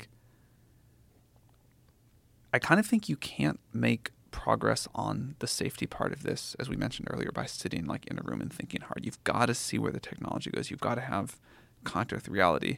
And then when you but we're trying to make progress towards AGI conditioned on it being safe and conditioned on it being beneficial. And so when we hit any kind of block, we try to find a technical or a policy or a social solution to overcome it. That could be about the limits of the technology and something not working and, hallucinates or it's not getting smart or whatever. Or it could be there's this safety issue and we've got to redirect our resources to solve that. But it's all for me, it's all this same thing of we're trying to solve the problems that emerge at each step as we get where we're trying to go. And, maybe you can call it a pause if you want, if you pause on capabilities to work on safety. But in practice, I think the field has gotten a little bit wander on the axle there, and safety and capabilities are not these two separate things. This is like, I think, one of the dirty secrets of the field. It's like we have this one way to make progress. We can understand and push on deep learning more, and that can be used in different ways, but I think it's that same technique that's going to help us eventually solve the safety. That all of that said, as like a human, emotionally speaking, I super understand why it's tempting to call for a pause. Happens all the time in life, right? This is moving too fast. Right. We got to take a pause here. Yeah. How much of a concern is it in terms of national security that we are the ones that come up with this first? Well, I would say that if an adversary of ours comes up with it first and uses it against us and we don't have some level of capability, that feels really bad. Yeah. But I hope that what happens is this can be a moment where, to tie it back to the earlier conversation, we kind of come together and overcome our base impulses and say, like, let's all do this as a club together. That would be better. That would be nice. And maybe through AGI and through the implementation of this technology, it will make translation instantaneous and easy. So that's already happened. Right. But, I mean, it hasn't happened in real time to the point where you can accurately communicate. Very soon. Very soon. Very soon. Yeah. I do think, for what it's worth, that the world is going to come together here. I don't think people have quite realized the stakes. But this is like, I don't think this is a geopolitical. If this comes down to like a geopolitical fight or race, I don't think there's any winners. And so I'm optimistic about people coming together. Yeah, I am too. I mean, I think most people would like that. If you ask the vast majority of the human beings that are alive, wouldn't it be better if everybody got along? Maybe you can't go all the way there and say we're just going to have one global effort. But I think at least we can get to a point where we have one global set of rules, safety standards, organization that makes sure everyone's following the rules. We did this for atomic weapons. There's been similar things in the world of biology. I think we'll get there. That's a good example, the nuclear weapons, because we know the destructive capability of them, and because of that, we haven't detonated one since 1947. Pretty incredible. Yeah. Pretty incredible, other than tests. Yeah. We haven't used one in terms of war. 45 or 47? When was the end of the World War II? Wasn't it 47? When they dropped the bombs? I think that was 45. I was wondering if there's more after that I didn't know about. No, it might be 45. I think it was, 45. So from 1945, which is pretty extraordinary. That's right? It's remarkable. I would not have predicted that, I think, if Yeah. I could teleport back to 45. No, I would have thought, oh my God, this is just going to be something that people do. Just launch bombs on cities. Yeah. I mean, I would have said, like, we're not going to survive this for very Right. long. And there was a real fear of that. For sure. It's pretty extraordinary that they've managed to stop that, this threat of mutually assured destruction, self-destruction, destruction, universe. I mean, the whole world. We have enough weapons to literally make the world uninhabitable. Totally. And because of that, we haven't done it, which is a good sign. I think that should give some hope. Yeah, it should. I mean, Steven Pinker gets a lot of shit for his work because he just like sort of downplays violence today. But it's not that he's downplaying violence today. He's just looking at statistical trends. If you're looking at the reality of life today versus life 100 years ago, 200 years ago, it's far more safer. Why do you think that's a controversial thing? Like, why can't someone say, sure, we still have problems, but it's getting better? Because people don't want to say that. They're especially people who are activists. They're completely engrossed in this idea that there's problems today, and these problems are huge, and there's Nazis, and there's... But no one's saying there's not huge problems today. Right. No one's saying there's not. But just to say things are better today. Yeah, I to guess some that... people, they just don't want to hear that. Right. But those are also people that are addicted to the problems. The problems become their whole life. Right. Solving those problems become their identity. Being involved in the solutions or what they believe are solutions to those problems become their life's work. and someone comes along and says, actually, life is safer than it's ever been before. Yeah, Interactions with that's police deeply. is I can safer. see that it's deeply invalidating. Yeah, but also true, And again, what is the problem? Why can't people recognize that? Well, it's the primate brain. I mean, it's all the problems that we highlighted earlier, and that might be the solution to overcoming that is through technology.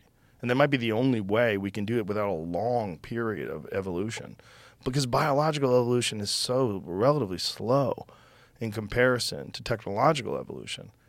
And that might be our bottleneck, is that we just still are dealing with this primate body.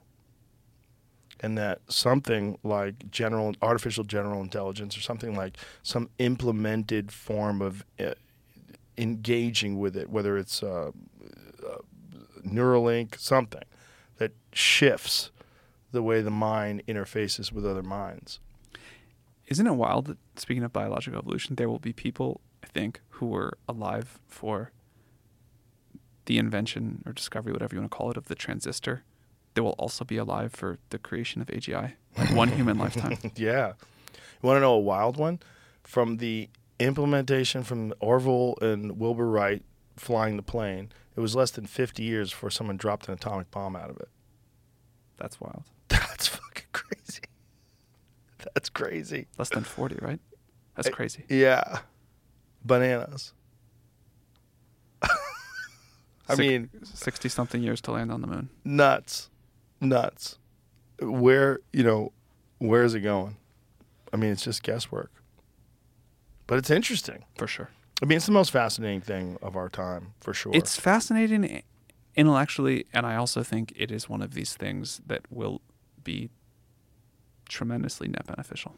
Yeah. Like, we've been talking a lot about problems in the world, and I think that's just always a nice reminder of how much we get to improve, and we're going to get to improve a lot. And I think this will be the most powerful tool we have yet created to help us go do that. I think you're right. And this was an awesome conversation. Thanks for having me. Thank you for being really here. fun. I really appreciate it. And thanks for everything. Keep us posted. And Will do. If you create Hal, I'll give you a call. Let us know. All right. Thank you. Thank you. Bye, everybody.